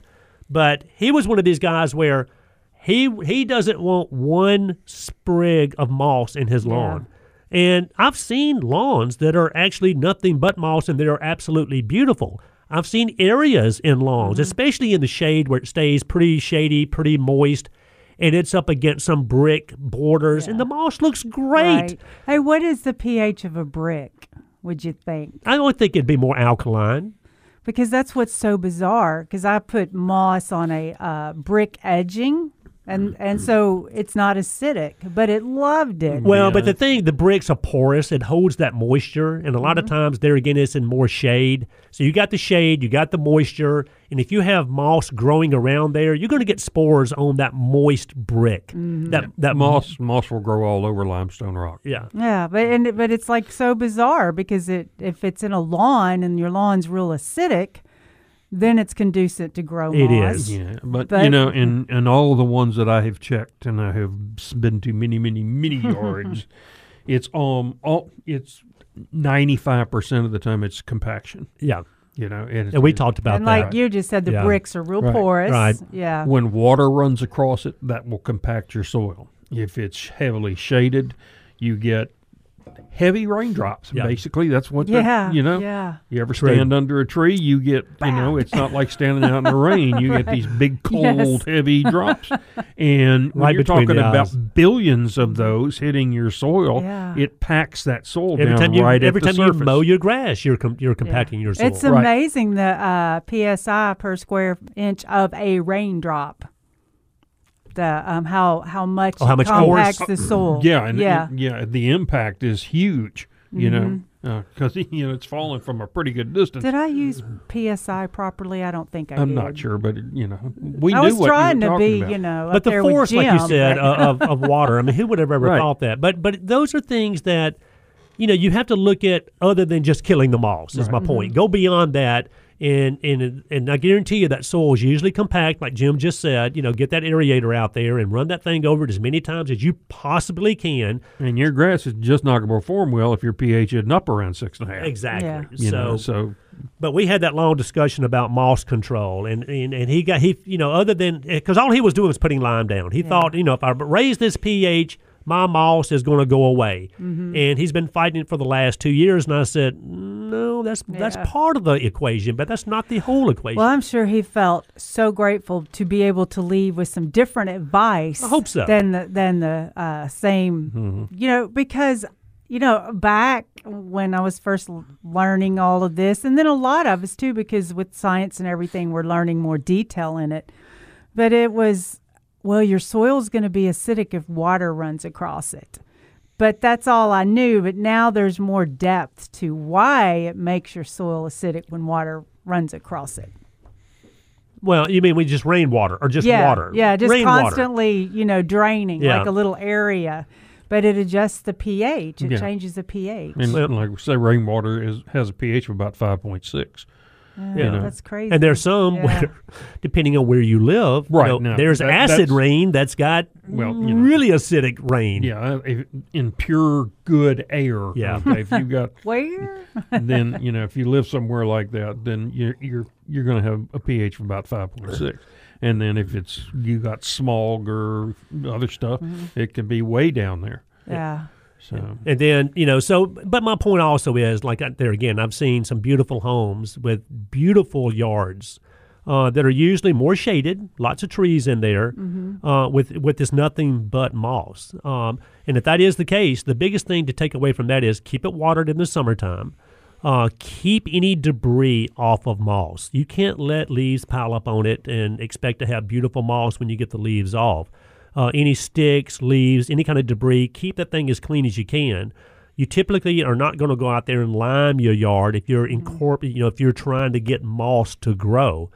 And then, of course, there's always the old moss milkshake that, people used to scoop the moss up, put it in a blender, add some buttermilk or beer or both. They'd remember that, add water, and then blend it up and get this slur, Jim. I'm sure you've seen it before. And they'll take this slur and paint their pots or whatever. Pots, and then the next thing you know, you have moss growing on it. I've never tried that. I guess it works. Yeah. I've never done it myself, but I've read about it, heard about it all my life. And then you worked so hard on curing your pots to make them look nice and green and some mossy color, and then someone comes in and goes, ew, those pots are dirty. They're I don't slimy. want those. Yeah. And you're like, gotcha. And I go, they I cost spent twice 2 as years much. to get them like that, Right. Yeah, but the old moss milkshake, or I remember that one also. It's a smoothie now. It could be. And you could probably drink it, I bet. Probably could. You probably could. Seriously. I mean, what's it going to do? Just put nature back. No, it just kill you. Yeah, that's all. Well, shoot, all the other things we do and they're still walking around. Right. We'll be all right, fine. We'll There's be another back. whole hour of this, folks. I'm so sorry.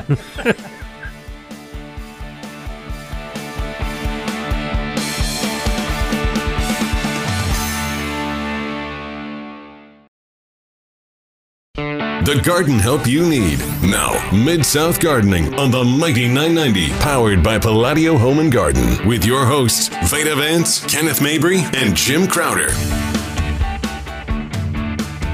Good morning and welcome back to our third hour of Mid-South Gardening. We have such a great time together up here, even though... Even though?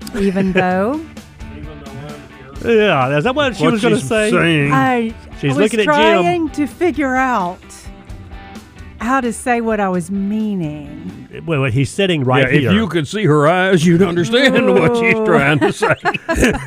But good morning to you, Miss Veda and Mr. Jim. I missed y'all the last 2 or 3 weekends. It was Christmas weekend, and then New Year's we wasn't here, and then last weekend. You'll never believe what just hit me. Spring fever. I love it. It just all of a sudden hit me. Spring fever.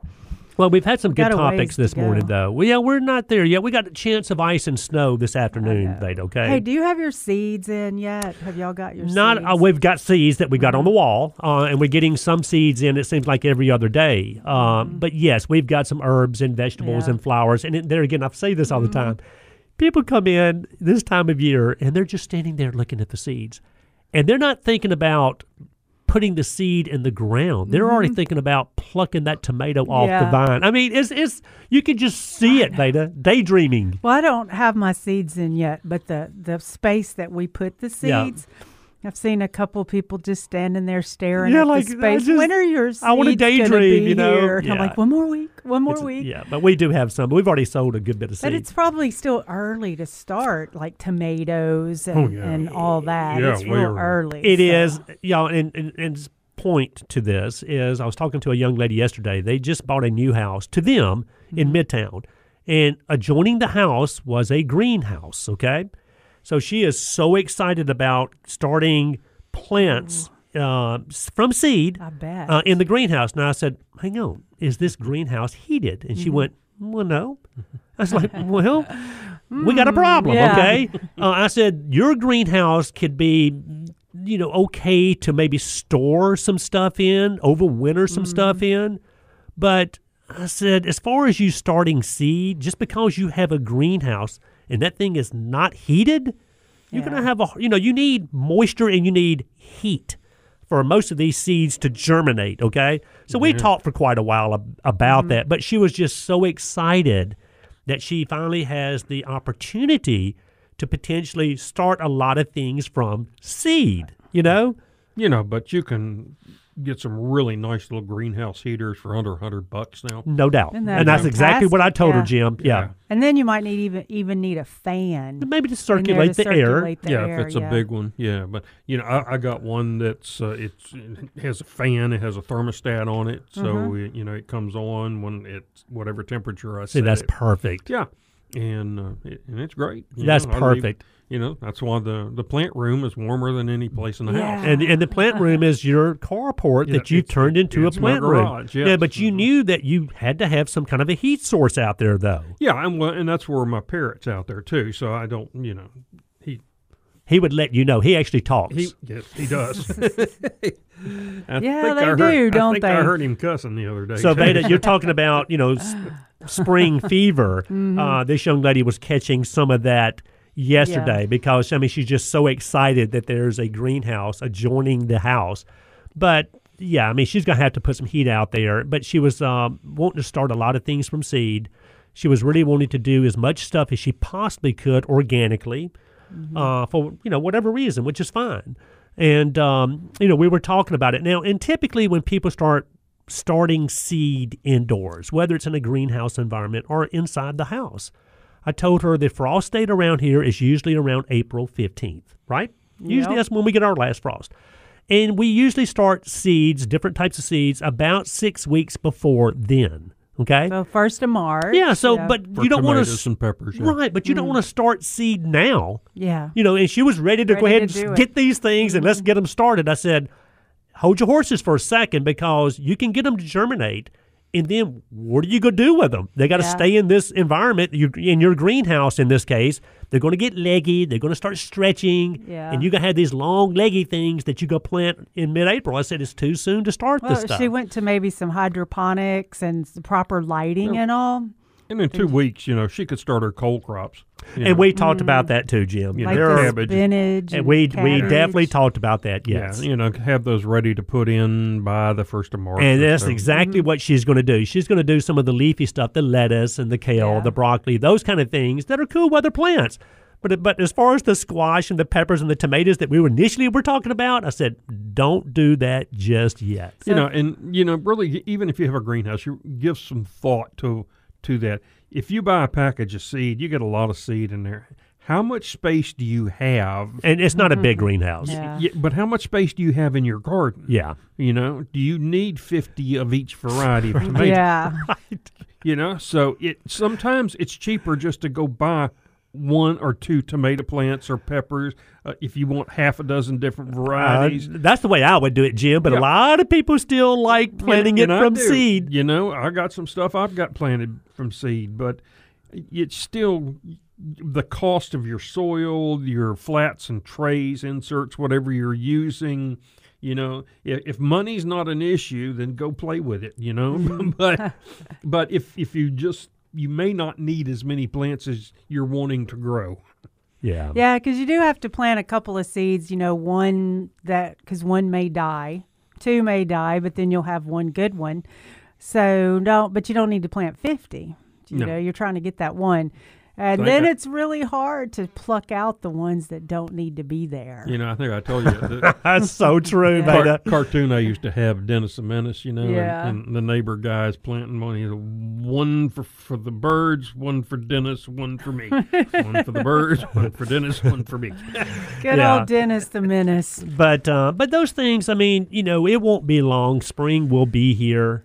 But it really is, and you can see it in their eyes every year. This time of year, we are thinking about warmer weather, shorts, barefooted, out there in the garden.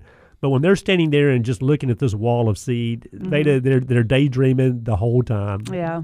Yep. Yeah, I got my Plant Delights spring catalog yesterday, and so I spent hours last night perusing it, looking at all these really cool plants that he provides. It's so overwhelming. It really so is. Much.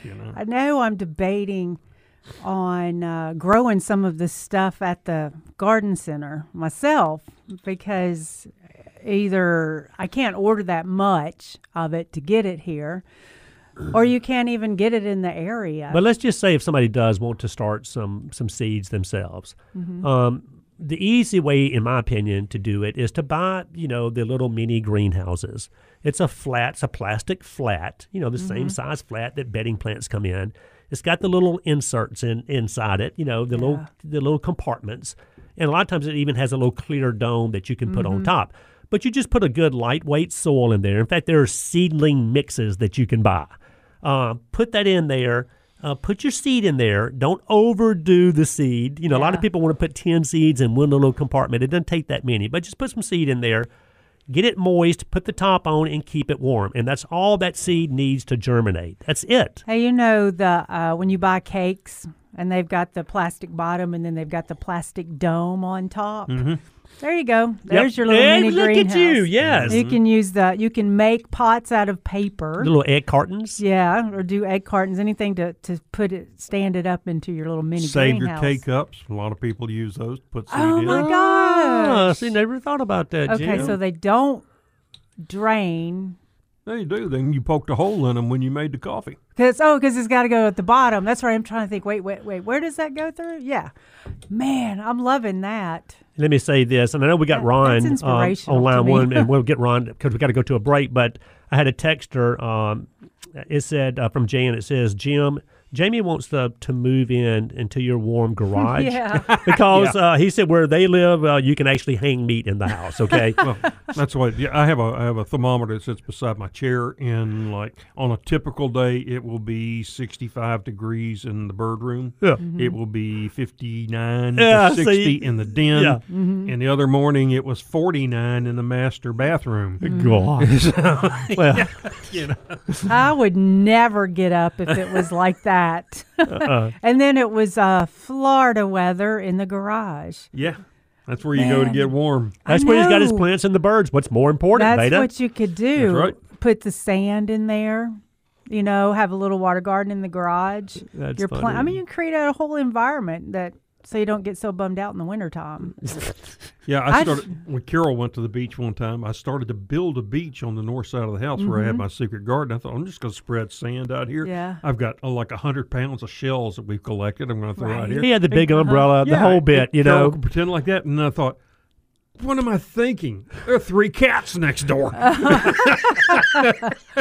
That is so true. Growing up, I tell Grandma they're going to go play in the sand pile, and she'd say, watch out for the clumps. Maybe you should clean it first. Yeah, get the little net and go through there first, okay? So I threw it out for good fertilizer. Oh, there you go.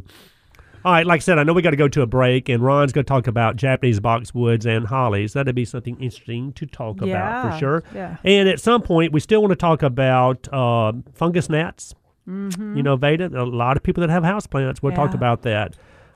Should we feed our pansies this time of year? That's some people do, some people don't. We'll talk about that. And once again, I want to tell you what's going on at the Dixie Gallery and Gardens on February the 18th. Oh, yeah. Sounds good. Okay, then we've got a lot to talk about, and we're going to go to a break. If y'all want to give us a call, 260-5926, or you can give us a question on Facebook Live.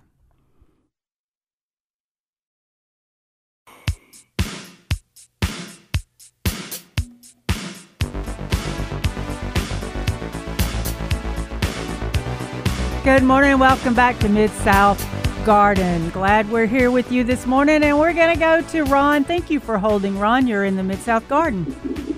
All right, thank you. Got a couple of questions real quick. Sure. One's a Japanese boxwood. I've had it for 18 years. It frames my walk into my little zero lot line house. Yeah.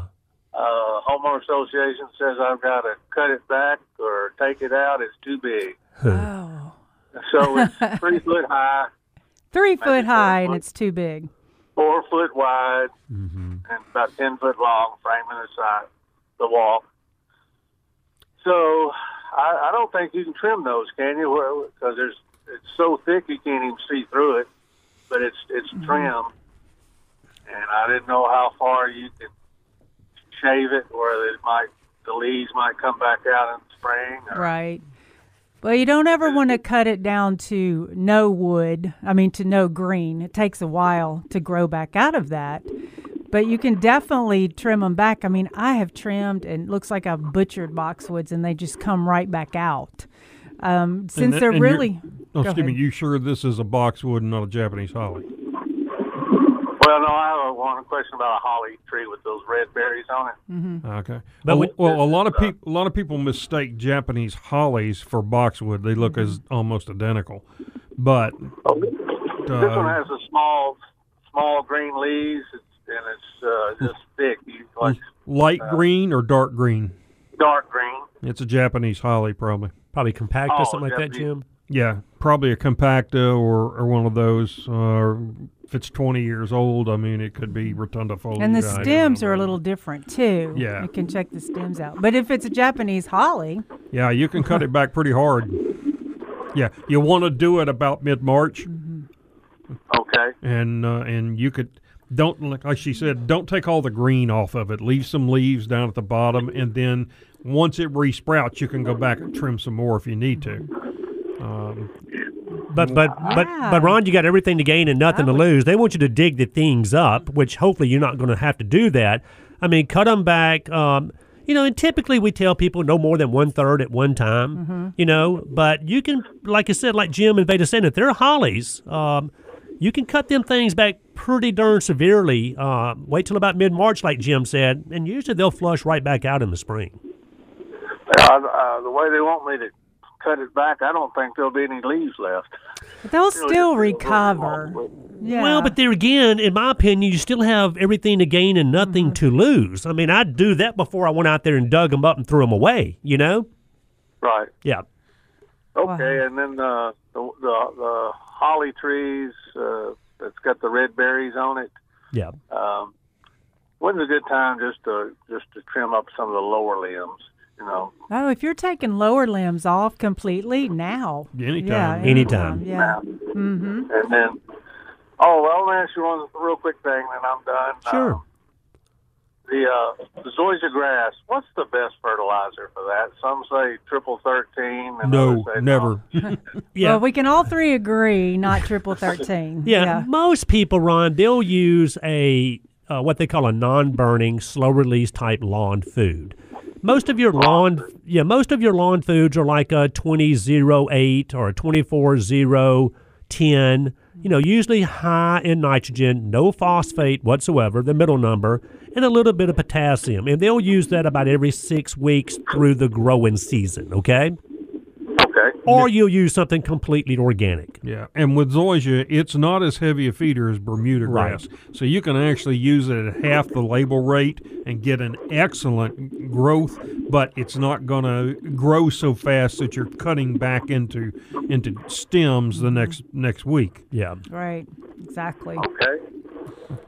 All right, well, thank you, Ron, for the call. Thank you. Good questions. Thanks, Ron. Good questions. That's great. Yeah, if you're going to do organic, then there's the Plant Tone by Spoma. Yeah, the Milorganite. The Lawn Foods by Spoma right. Beta. They're all really great organic fertilizers. The humic acid soil conditioner. Mm-hmm. Soil activator. Soil activator every time. Boy, I would at least put that down one time a year. At least once a year. Yeah, it's a good it product. Puts all that carbon, the humates. But most of your lawn foods that you buy are like usually a 20% nitrogen. That first number. Normally, it's about a 7:1 ratio. That's kind of ideal for grasses. Now, it doesn't have to be exactly that, but that's pretty close. But you're saying, Jim, that zoysia is not that heavy feeder like Bermuda is. It takes about half as much nitrogen per 1,000 square feet to get the same results. Fescue only actually takes about a quarter as much. Of course, we always like to sell fertilizer. So. Yeah, right. But that's the thing. But in Ron's case, though, he's got to cut this holly back. The Homeowners Association has already told him, these have gotten too big. Either you got to dig them up or you're going to have to prune them. Well, I've always said you've got everything to gain and nothing to lose by getting in there. Cut those things back. Absolutely. As far as you think you need to. If they flush back out in the spring, great. If they don't, leave them and let the Homeowners Association look at them for a while. Right, and say, see which one did you like better. Well, we install fountains. We sell fountains and then go install them. Okay, so we went out to this neighborhood. The lady had come in, picked out a nice-looking fountain. We started installing the fountain. There was a person on the street watching which was the lead of the homeowner situation. Oh, the lady they were was like, checking you out. Yeah. She was like, oh, they're going to enjoy my fountain. So we got it set up and everything running beautifully. Yeah, this is not just a little one bowl fountain. No, this is probably like a 5-tier, 3-tier, right? And so right when the guys get pulled in, she calls, and I'm thinking, you know, I know that my crew's great. I know they just didn't do anything wrong. And she goes, my homeowners association just said this fountain's too big. They sat there and watched y'all put it in. And soon as y'all left, they came and told me that I can't have this fountain in my front yard. No way. So we had to go back. She had to pick out another fountain. So they had to change the fountain. Yeah, we had to go back and get it and all of that. And I was like, you know, she had to pay more because we had to do it twice. Why didn't they say so in the first place? So my thing is, if you're going to do anything, you just got to check with the homeowner association, because I can't see how a fountain would be an issue. You better. I mean, they're there to preserve the integrity of the neighborhood. That's in theory. Yeah, you're right. And no one is against that. You're right. Yeah. But depending on who's the head of the HOA, as Jim says, you know, sometimes there's Nazis out there, and I say that in a nice way. It can be a little much, you know. Yeah, I still can't imagine how. But anyway, so I guess, you better check. Of course, like you need to get building permits and all that. So there are rules, and we appreciate it. But man could have told us before. Yeah, that's brilliant. And let me say this real quick, and I'll get off the fertilizer. The gentleman was talking about fertilizer for zoysia. Usually, Jim, like a 711 or something similar to that. But typically, you wait till you start seeing a little bit of green up in the spring. Mm-hmm. You know, you don't want to go out there and do it now. You're just wasting every bit of fertilizer you put down. But the beauty of most of these lawn foods that you buy now, over, say, something like Triple 13, because the nitrogen in Triple 13, every bit of it is very, very quick release. You put it out, you water it in 2 weeks, it's gone, Jim. That's right. Where when you buy these quality lawn foods, even though they got 24% nitrogen, typically speaking, usually twice as much as, say, as Triple 13, most of that nitrogen in there is a slow release. It's a coated nitrogen. Only a very small amount of that nitrogen is quick release, okay? So it lasts a lot longer. You still get the quick green up because of the little bit of quick release that's in there. Overall, they're so much better than just a commercial-grade fertilizer. Oh, yeah. And you get sulfur and iron and all the micronutrients that are so important for good color and grass. And Triple 13 is great for your garden, your vegetable garden, for agricultural use. It's fine because you're going to grow it. It's going to die. You're going to grow it again next year. But if you're growing long-term stuff, you want to get whether it's azaleas or flower beds or whatever, get a good quality fertilizer. Yeah, and that's a big no-no, too, using something like Triple 13 around azaleas. Now, and we see that, you can burn them up in a heartbeat. Or how about the lawns my dad used to do this, straight urea on the Bermuda. Oh, yes, I love that. Yeah. Don't you love that? Put enough ammonia nitrate on it that would burn everything. Yeah. But the Bermuda grass would eventually green back up. Right. I'm telling you, those were the days, Jim. Yeah. But see, that would be the problem, back in the day, like you said, whenever that was. You put a lot of urea on there, and it grows real fast, and then you mow, and then it's brown. Oh, That's yeah. why we're in slow and release. I constantly have to mow mine because I use urea, so I'm always behind the 8 ball. But why do I keep doing those crazy things? I don't know. Habit. All right, we'll be back.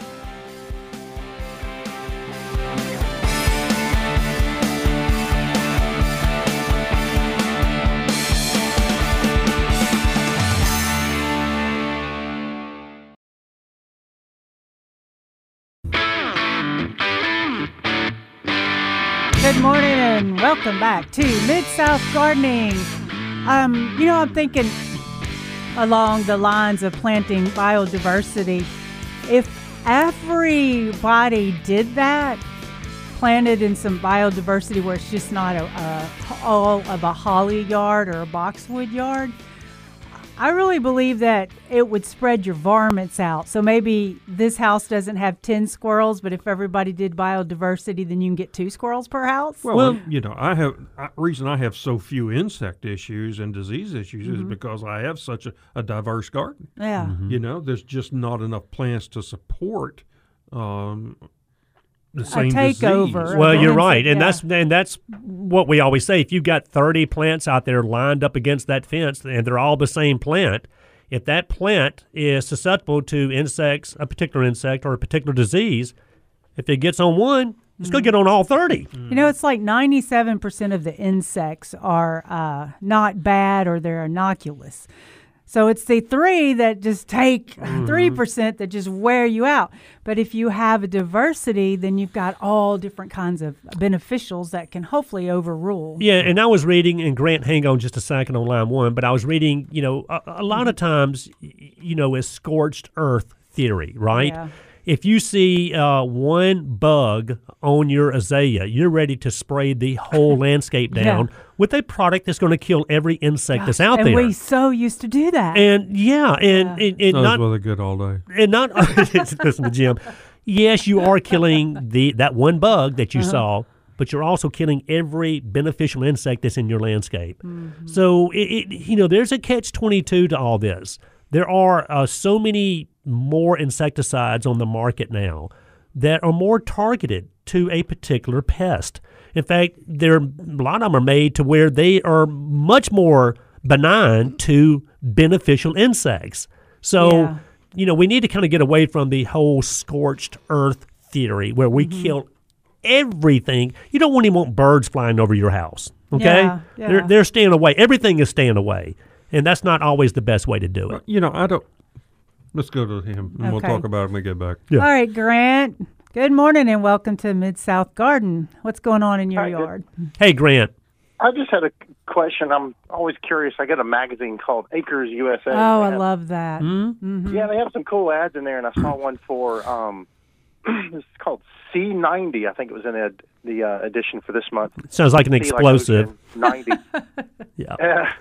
And it says it's a salt that has 90 trace minerals, and it's from like the Baja California sand or whatever comes into the ocean water that swept into the sand there and then dried up. And I just curious to know what you thought. I'm always interested in little additives you can give plants, give them extra performance or some sort of improvement for their health. What are y'all's thoughts on that product? Something like that. Well, the first thing I would wonder is, what plants are growing in that naturally.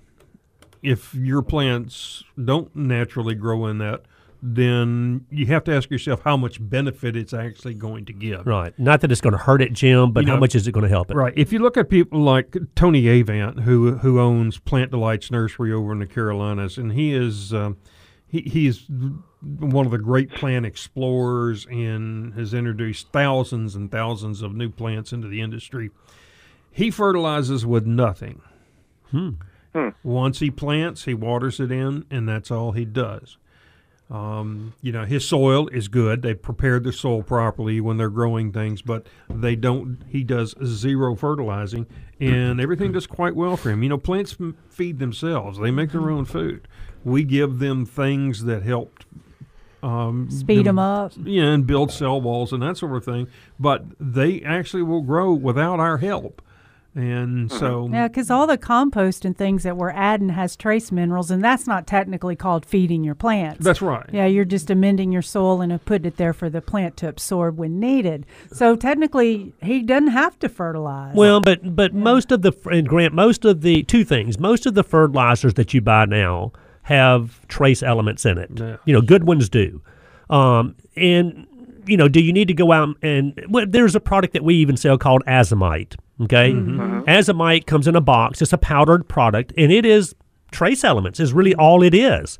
And you can always add something like Azomite, to your plants as a supplemental application. But, whether something like C90 that is a mineral that's left over from high water from the ocean, I don't think it's ever going to hurt anything at all. But is it something that we really need, like Jim was talking about? Probably not, Probably not, yeah. Yeah. No. That's a good answer. Yeah. But I just didn't know if it's difficult to get trace minerals into, like, is that something that's rare or? No. Really. Not used now. To be. Yeah, it used to be. Exactly. Yeah. We used to have to use something called, what was it, Mag 40 or something? That was a supplemental mineral to whenever we potted anything, basically. That we were going to grow numbers of. But, now pretty much all the fertilizers have those micronutrients, and they have them in the right amount. Right. Yeah, because I started with it using organics because of the micronutrients, but now a lot of the other synthetic fertilizers are evolving to have the micronutrients too. So mostly now... Yeah. So you're right on it, though, that they do need that, and that is a good product, but, you might not need it right now. Yeah. Right. Well, thank you very much. Hey, thanks for calling. Thanks, Grant. Appreciate the call, buddy. Yeah, that's one of the magazines that regenerative. See, that's the word. Regenerative, yeah. But let me say this. No, you're saying regenerative. Okay. Maybe that. I can't say the word. Oh, let me find it. But anyway, it's Garden Acres is a natural magazine, and it's up to date on the newest things that are going on in the biodiversity, organic, probably even synthetic too. Well, and like y'all said a while ago, most fertilizers are macronutrient embedded. That's your nitrogen, your phosphate, your potassium, okay? Yeah. But there are a lot of minor elements, including minerals like Grant was talking about, that plants have to have. Usually they get it from photosynthesis, from the sun, from the soil, even sometimes from water. A lot from leaves. Exactly. But let's just say, if we all know what an iron deficiency looks like, where the leaf turns yellow, but the veins in the leaf are still green, okay? And we see that from time to time. So people go out there and they'll add iron. A magnesium deficiency can be similar to that, where the leaf is turning yellow, maybe some purple edges on the leaf, whatever. So you add Epsom salts, which is magnesium. But if you look, there again, most of these fertilizers that we're buying now, you're going to see iron in there. You're going to see sulfur. You're going to see magnesium, manganese, boron. You're going to see all that stuff in there. Right. Yeah, and I remember that at one time you had to learn the look of what does it look like with the magnesium deficiency, what does it look like with this deficiency. So when I found out the natural fertilizers had all those micronutrients in it, then I quit knowing as much. You didn't have to know. I didn't, you could just apply that and cover all the bases. Right. But I like knowing a lot. But that's a great question from Grant, though. I mean, a lot of people, but there again, this product called Azomite, we sell that product every year.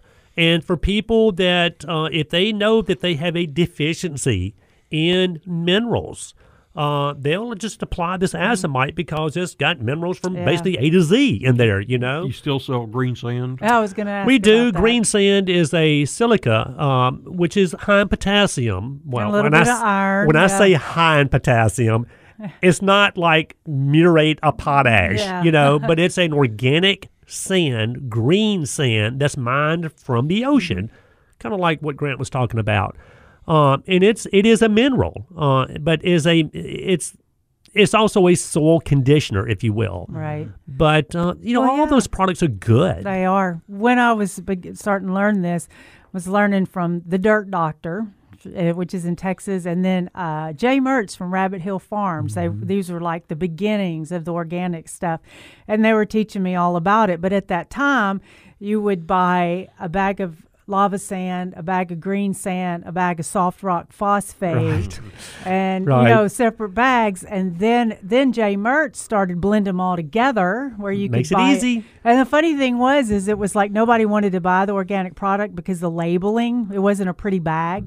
Back at the time, it was like a Glad bag with the those were the good old days. label. You could buy it pretty cheap. Yeah, with the label on it. And then Espoma came out, and their packaging's beautiful, and that's what women are drawn to, whether it's organic or but not. It's still a great product. The Espoma products are great products. So now you don't have to do all that thinking about buying just these put it all separate together. products. But there's still times that you do have to supplement with more of one thing that you get in a complete fertilizer. Well, and then like that, and I'll get off this, but I also like what Jim said. What plants are growing there where you find this particular, product. It's kind of like in Hawaii, for example, where they've had volcanoes, with lava flows and so forth, you'll eventually find plants that are growing in that environment. Now, would that plant grow well here? Who knows? And but only if we fix the soil to equal. Exactly. And then like Jim's, Veda, and y'all both have said, anything that's got the word alpine or Alberta, do they grow well around here? Yeah. Typically Colorado, not. Alaskan. Typically not. Now, and that has a lot to do with the soil also buildup that we have, but also, the weather that we have. So, it's if you there's nothing wrong with trying different things and trying to grow things here that don't grow here, quote, but it should be a lot easier for us to grow things that do grow well around here. Let me put it that way. Well, see, Jim's a perfect example of that, actually, because a lot of people say things don't grow, and then somebody tries it and finds out it really does. Yeah, and a lot of that has to do with the soil, not so much, because you see lots of plants that say they'll grow from zone 5 to 9. Well, we fall into that category. Yeah. Right. But a lot of plants that like that won't grow in our heavy clay soil. Right. And even if you amend it well, it still won't grow in. Yeah. I've tried things like there's a little river orchid that grows in the mud, basically out in bare spots in the river in the Northwest, and I thought, I can duplicate that. Yeah. And it made it through last summer. Now let's see if it comes back this next spring. Because that is a secret, too. Sometimes you can make it fine a year, but multiple years? That's right. We'll wait and see now once it warms up if it comes back. But if you duplicate the growing environment, Jim, it shouldn't it? Well, you would think so, but let me tell you, have I told you how many of the gunner I have killed? Yeah, Experienced gardener. Yeah. There you go. Yeah. Oh, I know, because the other thing is, too, you can duplicate the soil, but we can't sometimes duplicate the humidity that they don't want in the summertime. So there's plants that say it's our zone, but they don't tell you that they're going to wilt in humidity. Yeah, I mean, look at our fescue that we grow under the trees where Bermuda and zoysia won't grow because of the shade. Fescue don't want to grow around here. It hates our environment, but it will grow in the shade where the other ones won't grow. You drive up to St. Louis and some of those places, it's beautiful. Kansas City out there in full sun, one of the prettiest grasses you'll ever see. But here in the Mid-South, not so much, Well, it's definitely a growing challenge. And let me say this real quick also, y'all, and I mentioned this earlier, February the 18th, at the Dixon Gallery and Gardens. Dale Skaggs, the Horton director there, gave me a call and said, "Can you bring this up on the radio?" They're going to talk about boxwood blight on February the 18th from 9 o'clock in the morning to 4 o'clock. It's an all-day event. They got experts there that really know what they're talking about. It's absolutely free to the public. And they're talking about boxwood blight, but they're also talking about what was the current challenge of boxwood blight and successful strategies for living with this disease. I mean, is that kind of saying that we're going to get this disease eventually, invariably? So we got to learn a way to live with it, or to prevent it. We will. So we're going to get Asian longhorn beetles. Jim, don't say those kind of things. Well, we are. I mean, it's just going to happen. We are a worldwide environment now. There's nothing that stop anything from crossing the oceans anymore. That's true. It comes in the wood in pallets or something. You can't stop it. There's no way to stop it. So all right. Well, I love our conversations, but let's go to a break real quick. Give us a call, 260-5926.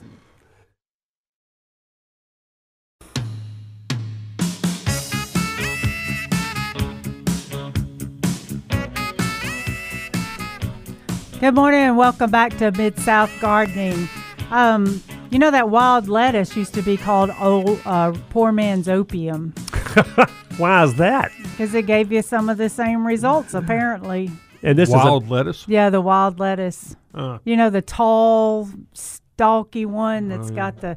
You'll have a bunch of people looking for that now. Exactly. Right, what are you doing, Veda? And they're saying, well, people put it in their salad. You'd probably, like a poinsettia, you have to eat 500 to get poison from it. I'm sure poison from 500. I'm not. How many does it take? 1,000? I don't even know. They're poisonous, but no, they're not. Poinsettias. Those are poinsettias. I'm not into going out there and harvesting dandelions and pansies and all this stuff to put it in my salad. If I've got a salad mix that my wife gets, and then she adds all the stuff to it, I'm perfectly fine eating that as my salad. I don't have to go out there and find anything pigweed that's growing out in the fields. A lot of people love pigweed salad. Eating kudzu, boiling it down, I don't have to do that. I don't need that kind of stuff. Right. So I don't worry about it. I don't know. I don't worry about whether I'm prepared. I'm becoming prepared for the future, and I'm learning about all the things I can harvest naturally. Well, all Jim and I have to do is just move over there when the end is near, and you already know all the stuff. I've got all the salads and everything, and then we'll have some prickly lettuce for fun. And but it's like lettuce was probably a weed at one time. I mean, maybe not, but you know what I'm saying? Yeah. Everything that we eat was found somewhere on Earth. That's true. And if they said, "Oh, I don't want to eat that," then we might not have apples. Makes you wonder about that first person that put it in their mouth. Yeah. Well, that's the thing. Because think how long tomatoes were around, they thought they were poisonous. Yeah. Right. Yeah. Or they and a Who lot was of the guinea pig there, Jim? Yeah. Yeah. Well, like the apples were not delicious, but they started hybridizing them to make them better. But at first, they were just not they were more for making whiskey. We are living in a good time. Let me put it that way. One thing that I told you we were going to talk about really briefly were the old-fashioned fungus gnats. And if you've ever had a problem with a fungus gnat, which is just a little bitty insect that flies around your house plants and they get in your ears and your nose and your eyes, they're really just a nuisance more than anything. But I always tell people, if you have these little insects floating around, flying around your houseplants, you're typically keeping your houseplants too wet. I mean, it starts right there. But you can buy these little products, the little BT bits. Mosquito bits. Yeah, which is just a little. That's what bits mean. People can't see me doing my fingers like this. You just sprinkle these granulated product called mosquito bits into your soil. Water it in. There you go with water again, right? I know. Water it in, I'm so confused. And you'll kill the larva that's in the soil. But I always tell people, do the mosquito bits, completely safe to use. Completely safe to use. Not gonna hurt anything inside the house. But also make sure you cut back on that water. We say this every time we open our mouths. That, is that an S or not an S? Yeah, that people are always overwatering their plants. So cut back on the moisture, go back to the basics, use the BT bits, the mosquito bits, and you'll be perfectly fine. You'll finally get rid of those fungus gnats. Well, it's like we have more than a couple hundred houseplants in our building, but we don't have gnats because we let everything go to a dry state, except for maybe palms. They like a little more water. The money tree plant, they like a little more water. So, you kind of got to adjust accordingly. But on a whole, everything stays dry, so we don't have the fungus gnats. And we also use a moisture meter, too, because there's so many people watering. You mean other than your finger? Yeah. The other moisture meter? Right. Because everybody's got a different thought of what moisture is. And plus, we're not on a watering schedule. You can't water every Tuesday. No, sure you can. Yeah, you can. For the rest of your year, you just don't water every Tuesday. Now, just doesn't work. And real quick, I know we only got a couple of minutes, and y'all have tons of houseplants also that y'all sell. You always read these, to me, they're conflicting information about feeding houseplants. Especially houseplants that stay inside year-round. You never take them outside. It's still true, though, isn't it, that you don't have to feed them as much during the winter season as you do during the spring and summer season. Right, Jim? That's correct. I mean... Yeah, everything has a dormant period. Because even though they're still green, they're still growing, the days are shorter, you don't have as much natural sunlight, you surely don't have the length of sunlight per hour per day, so you're not really trying to force these things, to grow more this time of year by excessive feeding. Yeah. And I amend the soil. Sometimes I'll put worm castings and all of that. But, that can work as time progresses. My aunt had fabulous garden, wonderful, wonderful garden. And it was just like what the gentleman said. She never fertilized, but she always used the compost nice and the cow manure and all that. Because I asked at the time, how do you grow without Miracle-Gro? I mean, that's what I knew 30 years ago. It was all advertised, Miracle-Gro. And she goes, just compost. Yeah. All right, Jim and Kenneth, I guess we're going to go on, but I'm sure I'll talk to y'all and see y'all this week. It's been fun, guys. Absolutely. We'll see you next weekend in the Mid-South Garden.